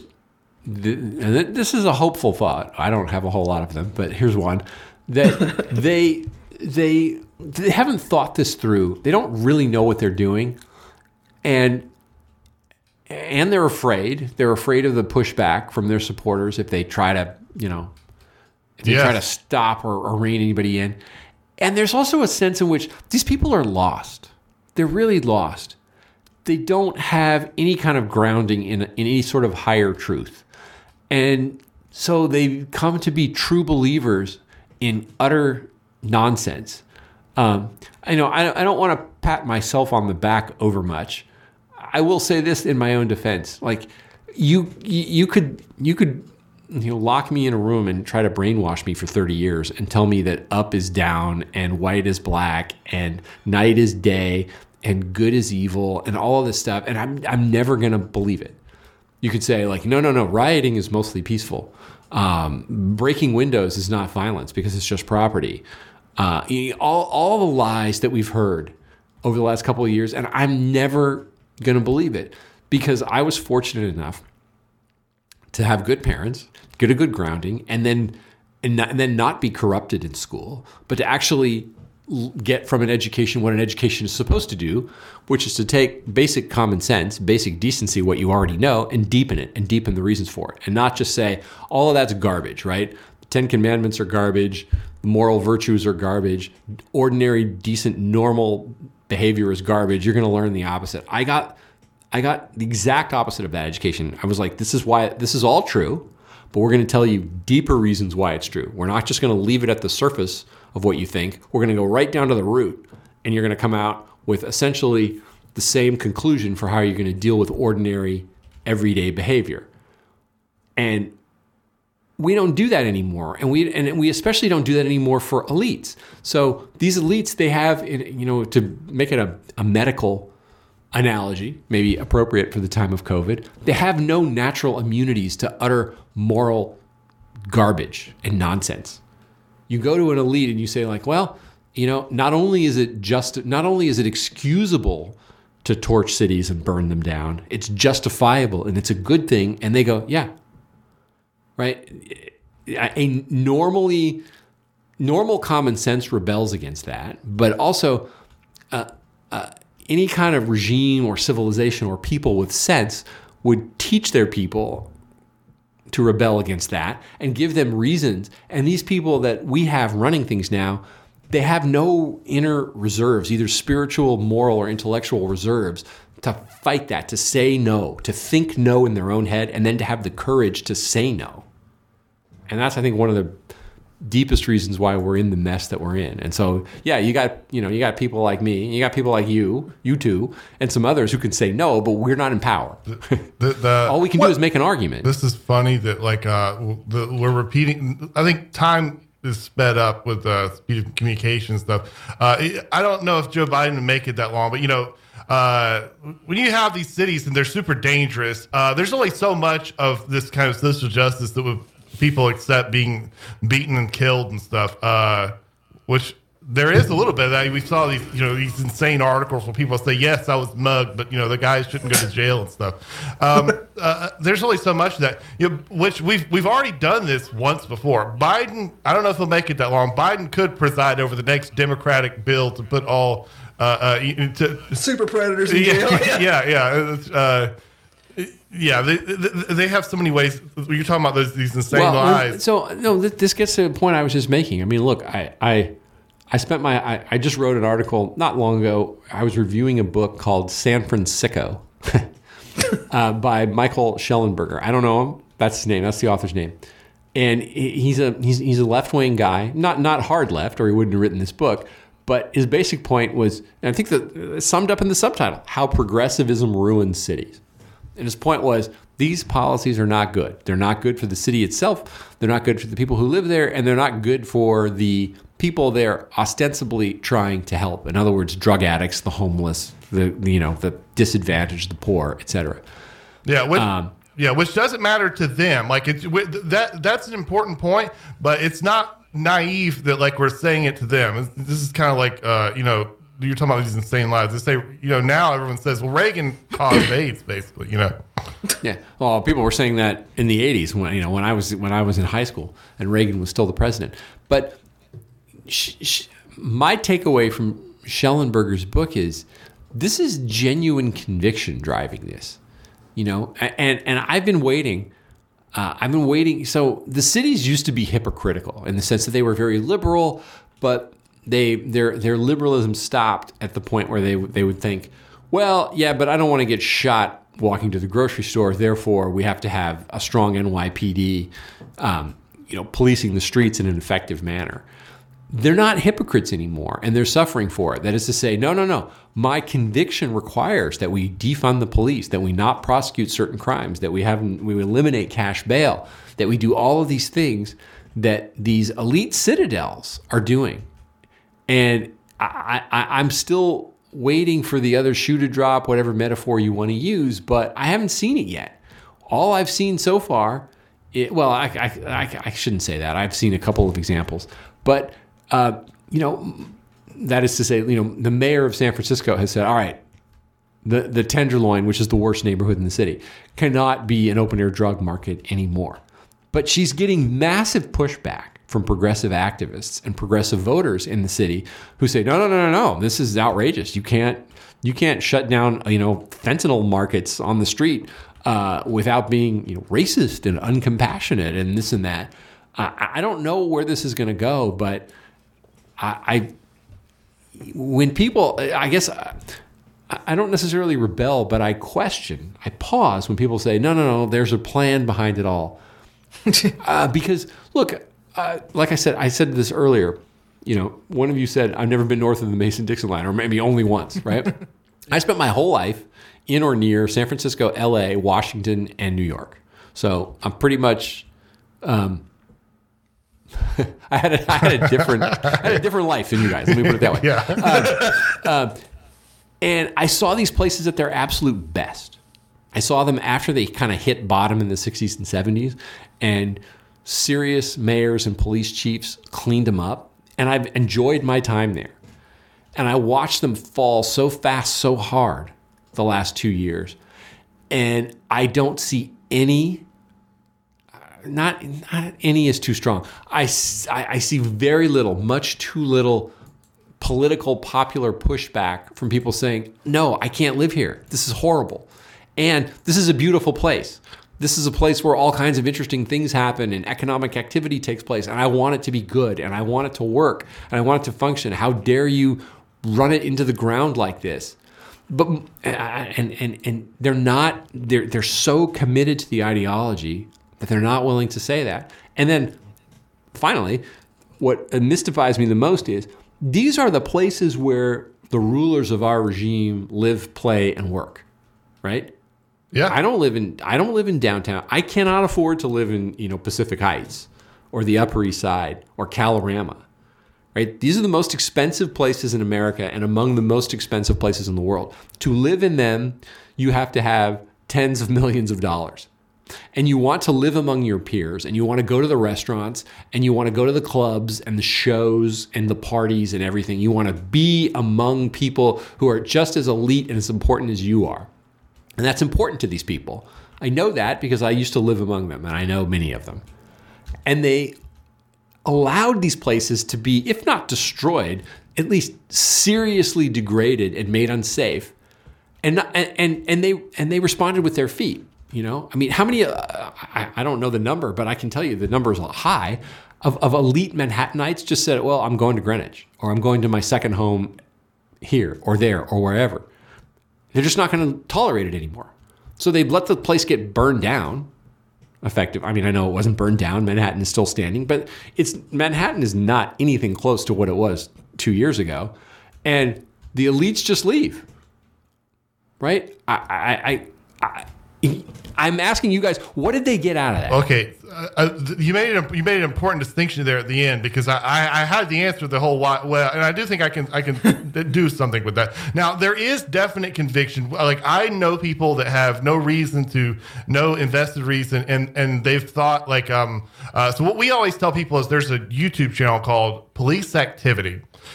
And all they do is they just post every police, the badge cam footage of every shooting that there is. Good, bad, and it doesn't matter. They just post them all. And we've shown that to people. And when people start watching it, they start thinking different about what it's like to approach a person in America with a badge on. That's just I'm not the most pro-police person in the world. However, like that's like so that is there now. But to go on, what do they get now? Like now, what the elites get, that's a different question. But what does the political system get? Well, I mean, so that I think is straightforward, because we've seen what they've want. Even Bernie has put forward things sort of tipping the hand there. So. Basically, the police unions are not part of the progressive alliance, and they're giving huge parts of these city budgets to these people that are not their friends. What's the oldest rule in politics? Is to take from your enemies and give it to your friends.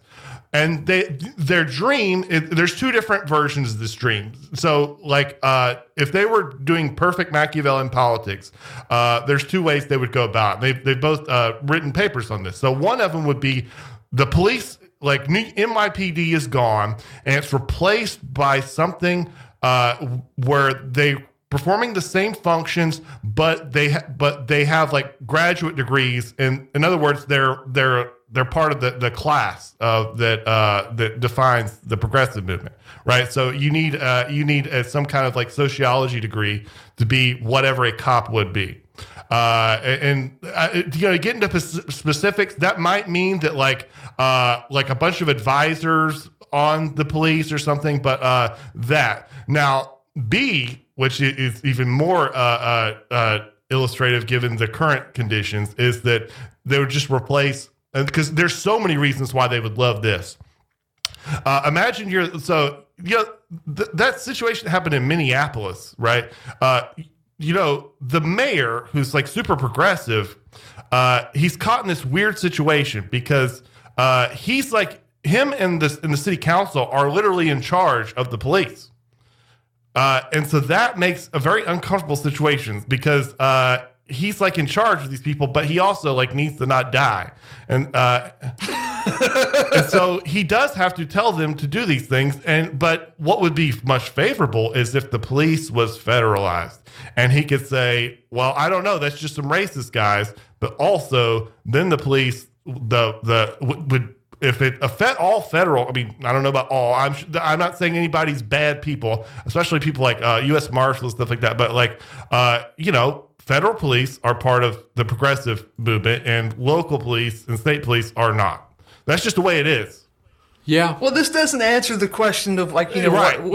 You mixed me up at the end with the elite thing because I don't know the answer there. That is.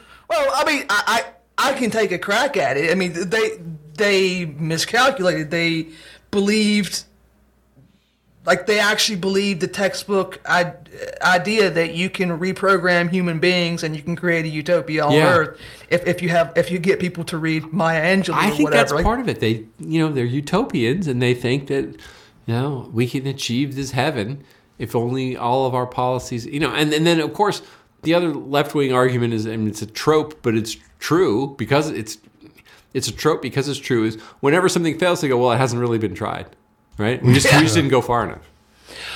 Well, if I could propose a white pill, does Michael Anton know what a white pill is? Yeah, he does. Okay, but he doesn't believe they exist. Yeah, he's pretty based, and I know you know what that means. Yeah, well, I'll propose one. This kind of relates to what we're talking about. In your article, you were talking. You talked about it's unprecedented. Iconoclasm. They're tearing down the monuments to the people who founded the country. They're destroying the everything that binds us together. People can't even agree on if someone's male or female. And like this is not. You can't really find a source that could like say, well, here's an example of this happening, and here's how it turns out. The only thing I can think of that came close to this where someone in charge of a massive empire tried to impose these kind of changes as rapidly as they're being imposed on us. There's two I can think of. And ironically enough, these people are now, who were reviled throughout history, are now like becoming, I guess, they're having their legacy looked at again. You know, revisionist history, which was Akhenaten the Pharaoh, and I'm probably gonna mess the name up. Elagabalus. I don't know. Heliogabalus, yeah. Yeah, that was his. I'm sorry, I dead named him, didn't I? Yeah, right. So there are two figures who essentially they wanted to take the most powerful nation on earth in their time and just completely change the culture of it overnight because of their, you could say, insanity. And they were also, not coincidentally, they were both really sketchy on the whole gender thing, right? The whole sex, like male or female. And in both cases, as soon as they were dead, or in the latter's case, his own followers killed him, and just the soldiers killed him. Yeah, right. He was. They were both pretty much tried to be erased from history, and everybody just said, "Nah, let's not do. We'll forget this. We'll pretend this never happened. Forget about it. We're gonna go back to the old ways."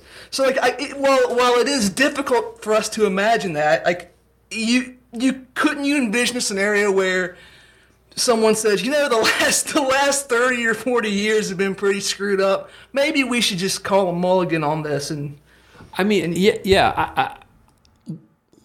What I can imagine, but I don't expect, is somebody who says, you know what, guys, let's have a conference. You know, like the you mentioned Godfather 2. So there's a conference in Godfather 1, right? They show this exterior shot of the Federal Reserve Bank of Lower Manhattan. It's based on the famous Appalachian Conference, which was a real attempted conference of mob bosses that was broken up by the New York State Police in 56 or 7 or something. Anyway, but like, let's imagine, I don't think these things happen, but maybe they do. I don't know about them. But let's imagine the ruling class had a conference and they got together like that. You know, is it conceivable that someone would say, you know, we won. We have everything. We control everything. We have the bank, you know, remember Tom Hagen at the beginning? He says, right now we have the gambling, we have the unions, and those are the best things to have, right? So he says, we got the universities, we got the banks, we got the tech companies, we got the administrative state, and those are the best things to have. We got it all. Let's back off a little bit. We don't need to press any further. We won. Let's just let the money roll in. Let's get the heat off of us. Let's just be calm and enjoy the fruits of victory. It seems to me that would be a rational response from them. But they're not saying that. They're saying, like, no. I mean, look, you guys, I'm sure, paid attention to, not that I did, or at least I tried not to, but it cracks through no matter what, however you try to avoid it, the grotesque coverage of the January 6th anniversary. All we hear is, American democracy is more fragile than ever. We're on the brink of civil war. There's domestic terrorism and insurrection around every corner. It's crazy, right? They're either insane, which I think is likely or plausible, or they're afraid. But of what? I don't know. I mean, if I were in a position of power and I controlled all the things that I just mentioned and more, I'd feel pretty confident. I'd think, you know what? Whatever you want to throw at me, I'm going to beat you. I got the military, I got the intelligence community, I got the administrative state, I got the banks, I got the tech companies, I got basically every Fortune 500 company in America. Maybe the energy sector is still a bit outside of my complete control, but I can control it through regulatory action. Plus, companies like Exxon and Chevron are already talking about going carbon neutral and green. I mean, when you can get an oil company to talk like that, I mean, you know you've won. So what the hell am I worried about? You're right. They're not that confident because they rationally think that they haven't really established complete control. I don't know. That's a possibility. Or they're just crazy. And that's also a possibility. I'll give you one example. So 2 days in a row, my wife went grocery shopping where we live in the near orbit, let us say, at Washington, D.C. You can't buy milk anywhere. It's gone. There's nothing on the shelves. You saw the other day, bare shelves Biden was trending on Twitter. That's one of the reasons why. I think if, and I say if because I don't know, if they're becoming less confident, it's because they don't know what they're doing and the system isn't working and they don't know how to fix it. And people are noticing.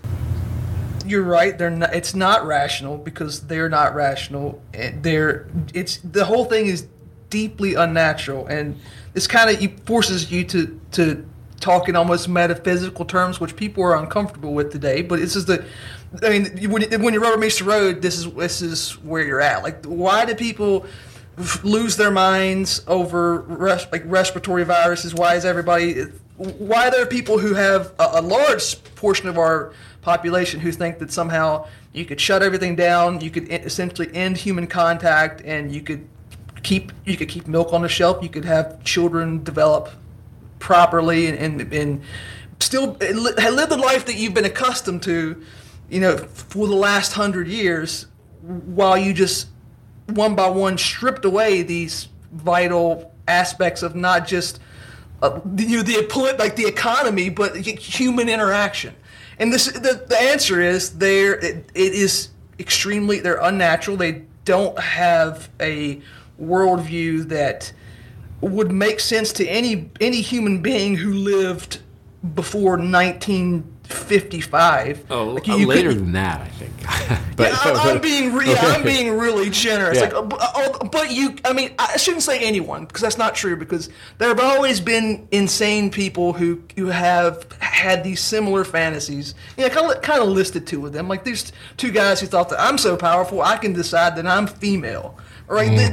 There were people like that the Pilgrims told them they would kill them unless they go back to England.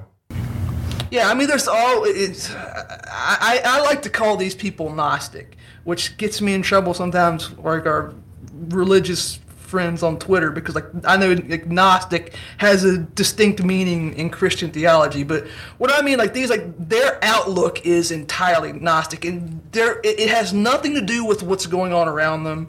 And I think that what's happening now, why they're getting scared, like you're talking about, is because some of them probably are starting to realize that their basic assumptions were wrong, and that they have either no idea what's going to happen, or they do know what's going to happen, and it's going to involve everybody being angry at them, and then possibly everybody's angry at them. Well, maybe not everybody, but lots and lots of people are angry at them now. But the easy way to, if not eliminate, at least assuage or mollify that anger, is to back off a little bit. And they're not backing off.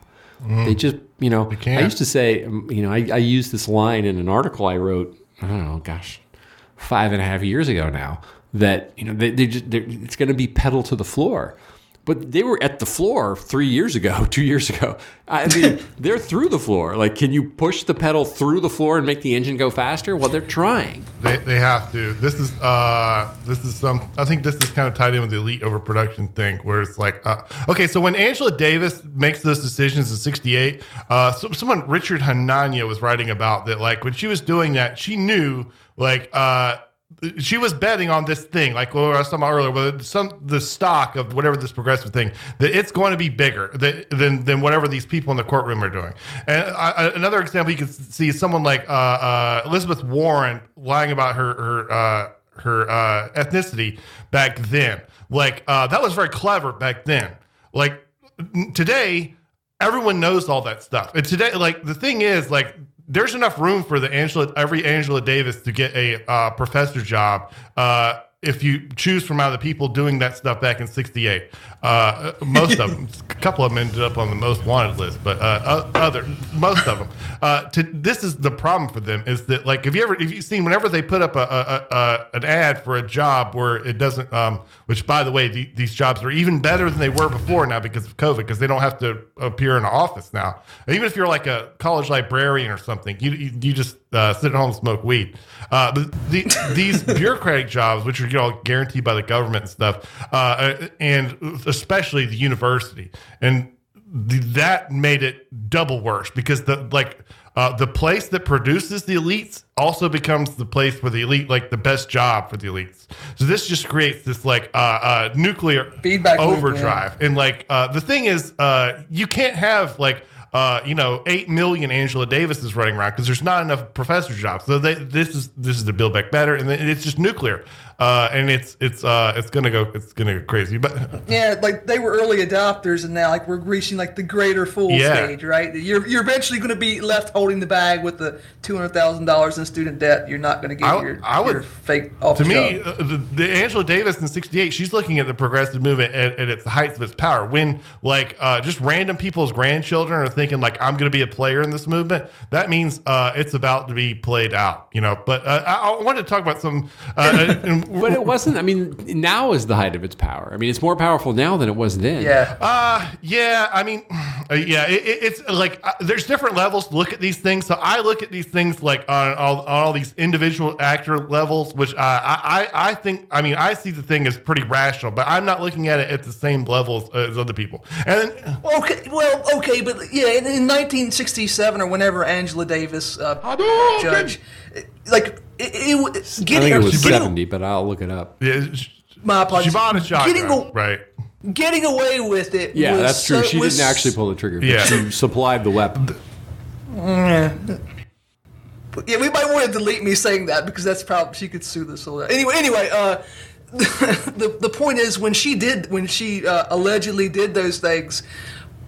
It was notable. Getting away with it was notable enough that she became a national figure. Today, that wouldn't be. It would maybe make a blurb on CNN. It happens all the time. People get away with far worse crimes, assuming that they're in the proper position on a progressive stack. We've seen it happen at least twice in the last year or two, and these people weren't Angela Davis tier either. So I think he's right. This has to be the height of the movement. This has become almost yeah, I mean, it has to be. Look, the movement didn't have the corporations. The universities were liberal, but they weren't lockstep ultra left the way they are now. They didn't have, I mean, think about just the national security state. What was the FBI doing in the late 60s?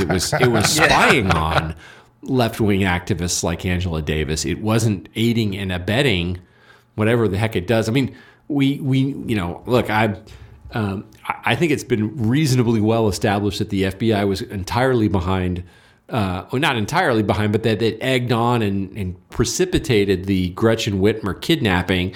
And there's lots of unanswered questions about what the FBI may or may not have been doing on January 6th that have been pushed out in non-traditional media that they have refused to be answered. And Ted Cruz, who stuck his foot in his mouth last week and called January 6th a terrorist attack, an odd terrorist attack that involved no weapons on the part of the attackers, as far as we know. Not even the supposed fire extinguisher that the New York Times assured us was used to beat a Capitol Police officer to death. That turned out to be entirely fake.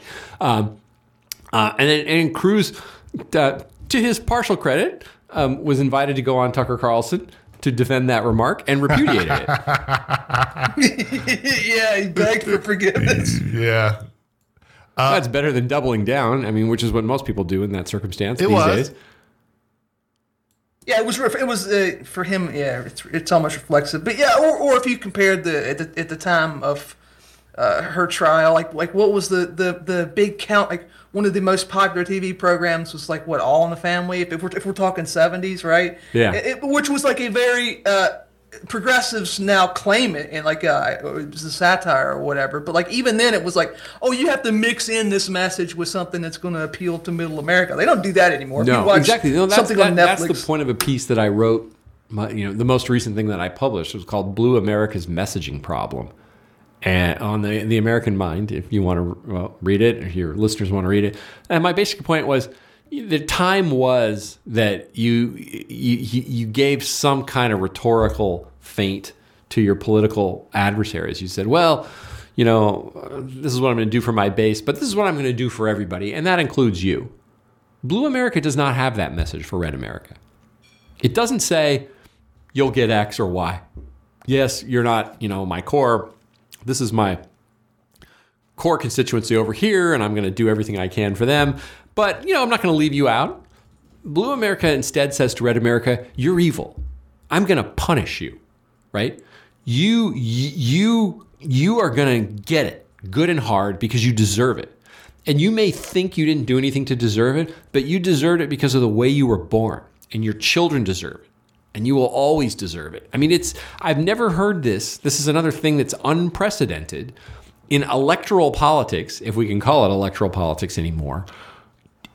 I've never heard somebody say, I need your vote, you're evil, and I'm going to screw you when I get in power. Now, clearly they don't think they need, red votes. So why campaign for red votes if you don't think you need the red votes? But you could also say, Machiavelli has a famous saying that Strauss highlights where he says, there's no need to say to a man, give me your weapon, I want to kill you with it. All you need to say is, give me your weapon. Once you have the weapon, you can easily satisfy your desires, right? So why do they say to Red America, we're going to stick it to you? Seems to me the reason is because they know that message resonates with the blue foot soldiers. They need to rally their side and say, our purpose is to stick it to these people, right? And then to get back to the celebration parallax, when we say, wait a minute, you're saying your political program is to stick it to us? Then they yell at us and say, how dare you be divisive, and accuse us of that. And then I say, well, wait, you just said it. Yeah. That's not exculpatory. It doesn't matter that you're quoting my own words back to me. I get to say it. You don't get to say it. And if you say it, you're a liar and a fantasist and a conspiracy theorist. In fact, you're required to lie. I called this in another article, the lie back imperative, right? Which is I come up to you. I'm a blue radical, and I go, I want to take all your money. And I go, well, you want to take all my money? And they say, how dare you say that? You're required to say back to me, this is the way this conversation is supposed to go. I want to take all your money. My response is required to be, you don't want to take all my money. It's like that scene from Star Wars. These aren't the droids you're looking for. Yeah. They expect us to lie to them about something they just said out loud. So that the idea is that only their supporters get to hear it and be motivated by it. And we have to, not only do we have to pretend it didn't happen, we have to affirmatively say it didn't happen. Yeah. So both of us, we are deplorable. So we were tuned into this, that thing, and we both noticed it at the time.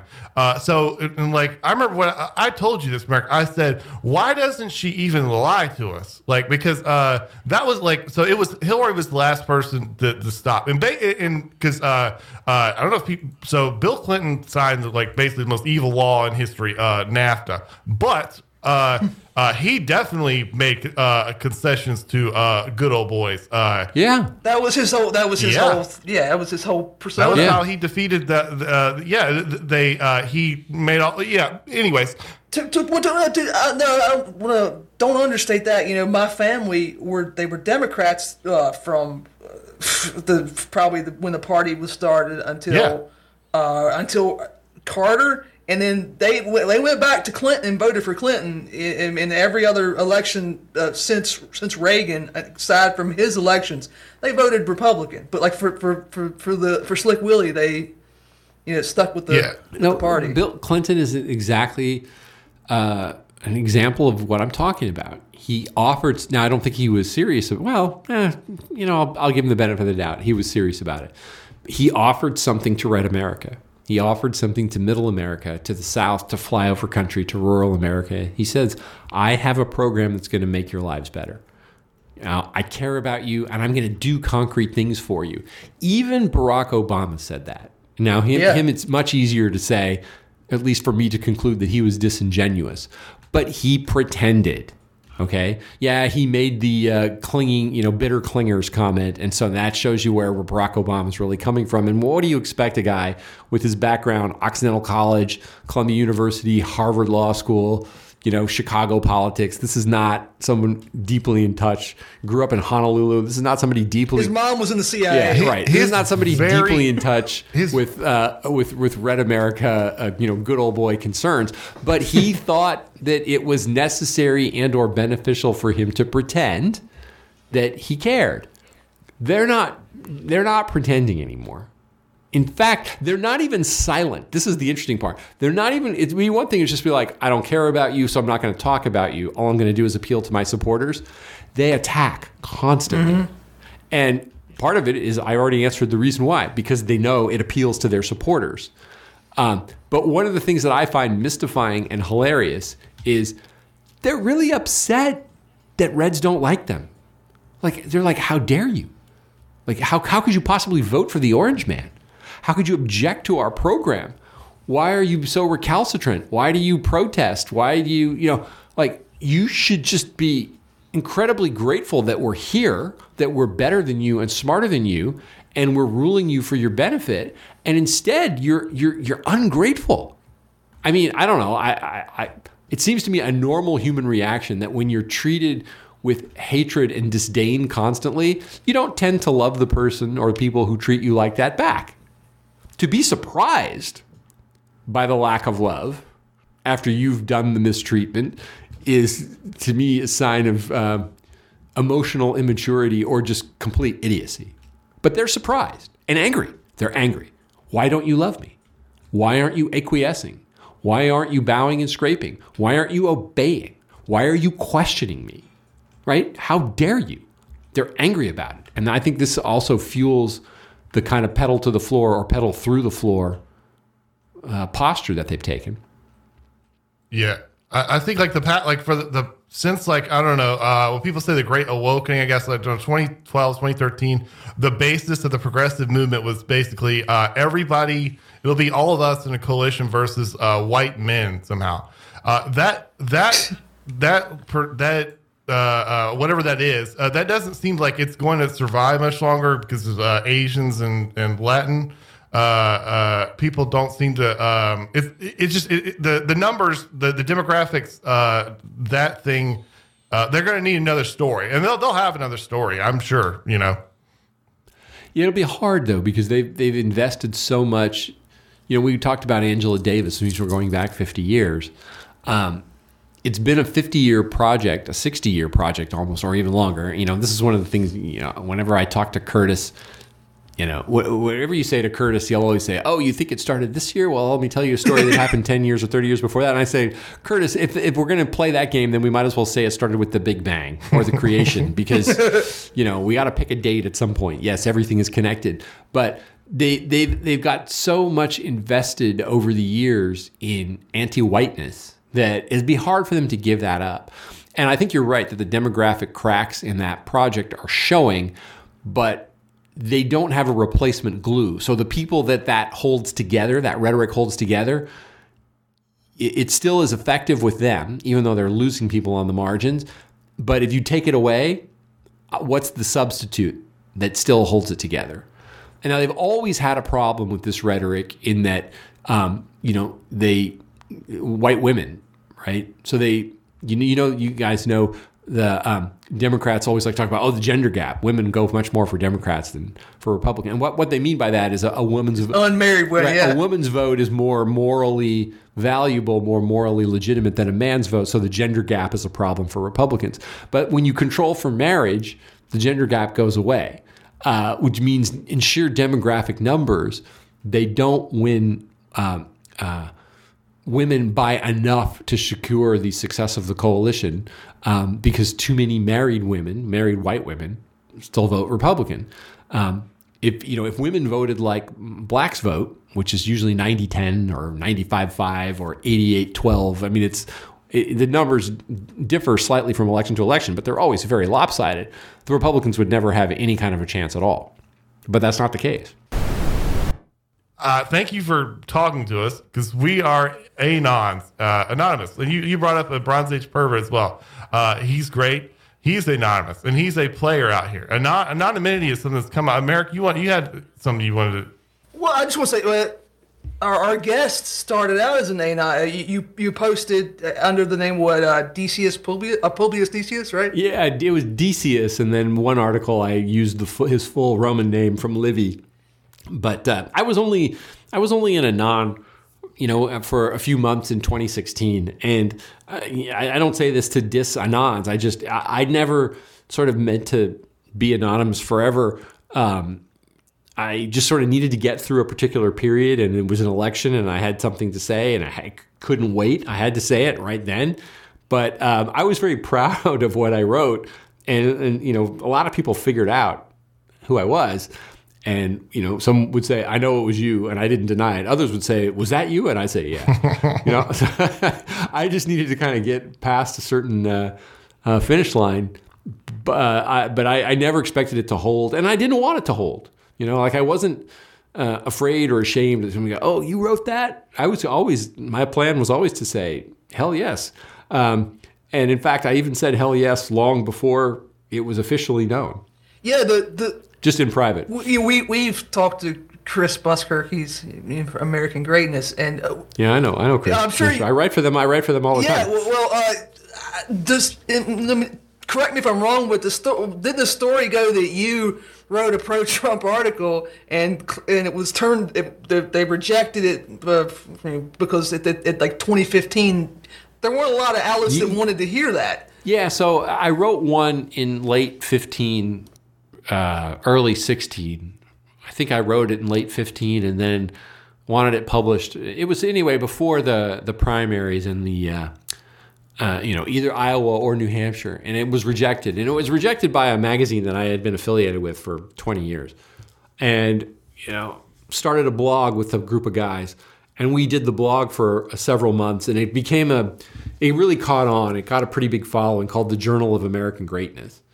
And then some of the other guys wanted to shut it down because we were getting too much attention. We all had, other jobs, and they shut it off. And Chris and two other friends of mine and colleagues, all with Claremont connections. So Claremont's a town in LA County, California, with a grad school, with a college where we all went to school, got together, and they started American Greatness as a kind of follow-on to the Journal of American Greatness, but with the same basic outlook.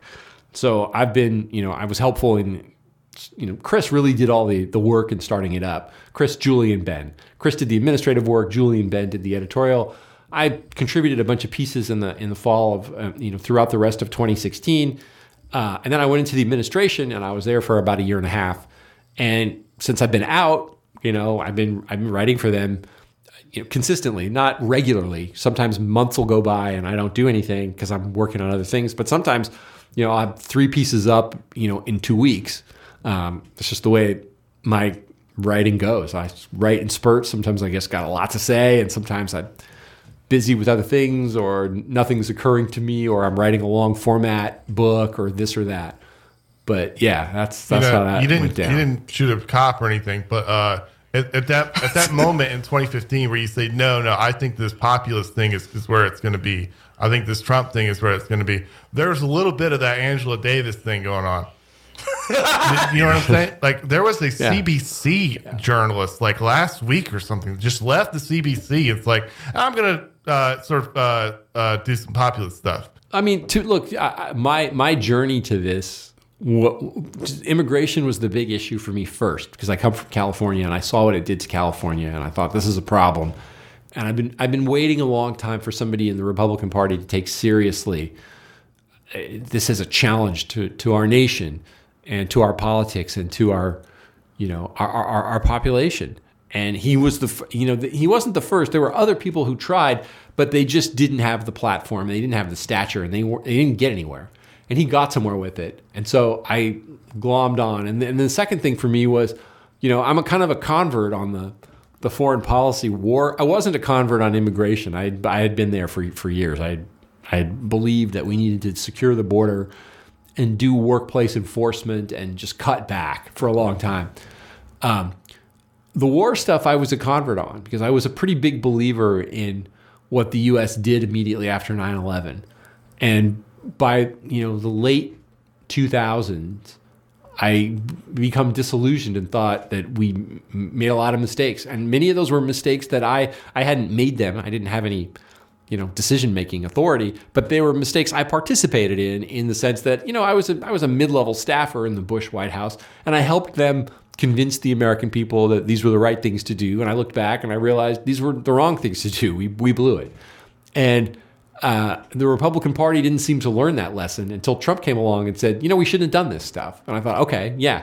So those two, and then trade was the third, and that's one where he convinced me, where I had been a doctrinaire free trader, like most conservative Republicans are. They just think, well, free trade is good. It's good for economic growth. And I hadn't paid any attention to what it did to communities. And Trump made these arguments, and I just decided I'm gonna research it. And I did my own reading.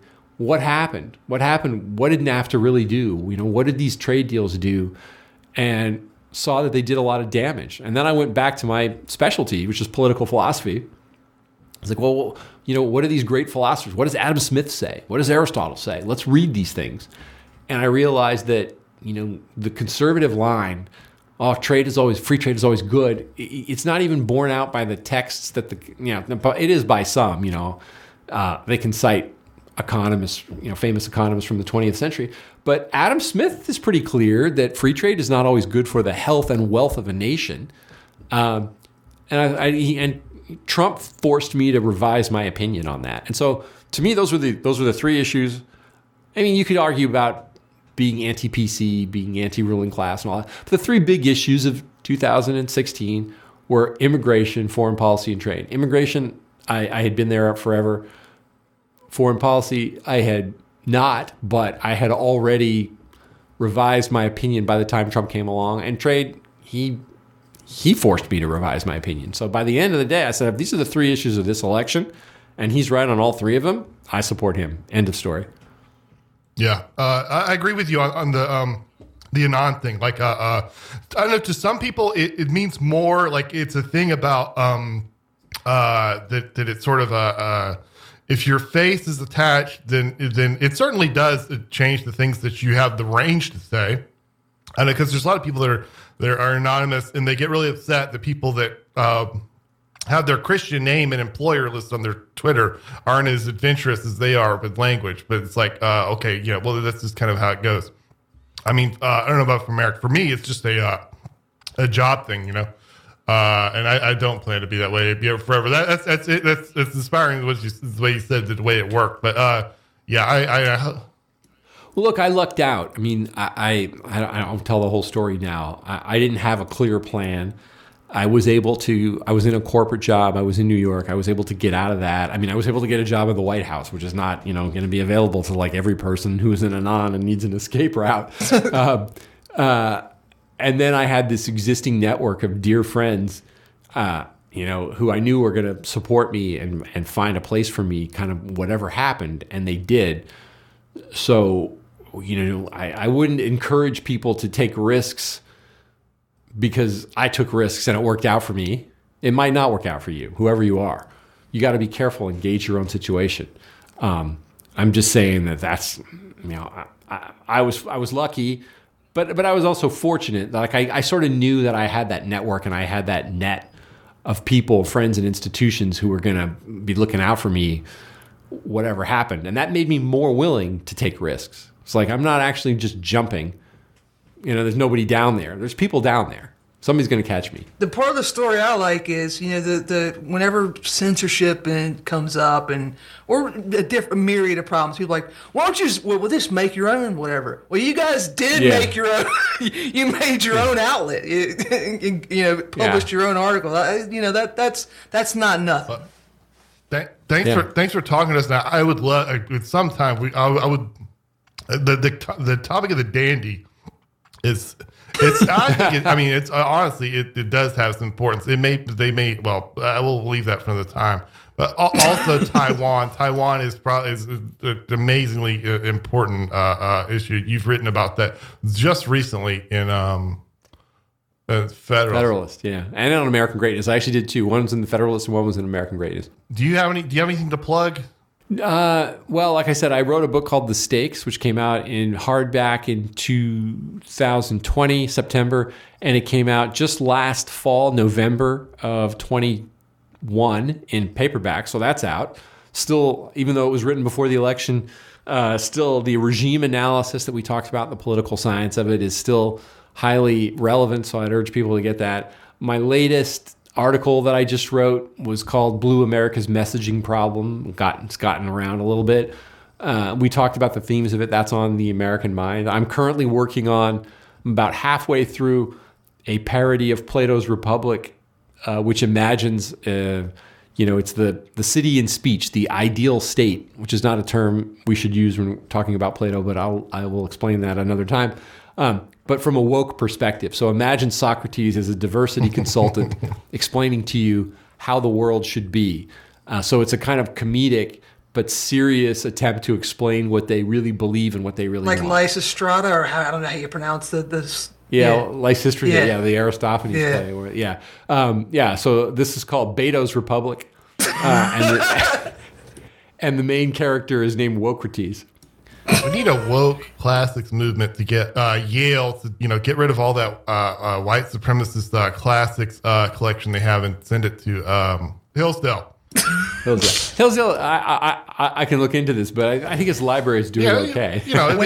Whenever we complain about the university system and academia, somebody always chimes in like, hey, except like Hillsdale, they're a good school. Yeah, it is. I wish there were more of them, but it's hard to do. It's hard to. Just hiring faculty is difficult. If you were to create, how would you create another Hillsdale from scratch? You're going to have to hire 200 or I don't know how many, something like that, teachers. And there's plenty of PhDs floating around that need jobs, but how many of them are actually good, know what they're talking about, and are going to teach it the way that we want them to teach it? There's surprisingly few. Thanks for joining us. That was very awesome. Thank you. Glad to do it. Real pleasure. All right. Good night. Let's just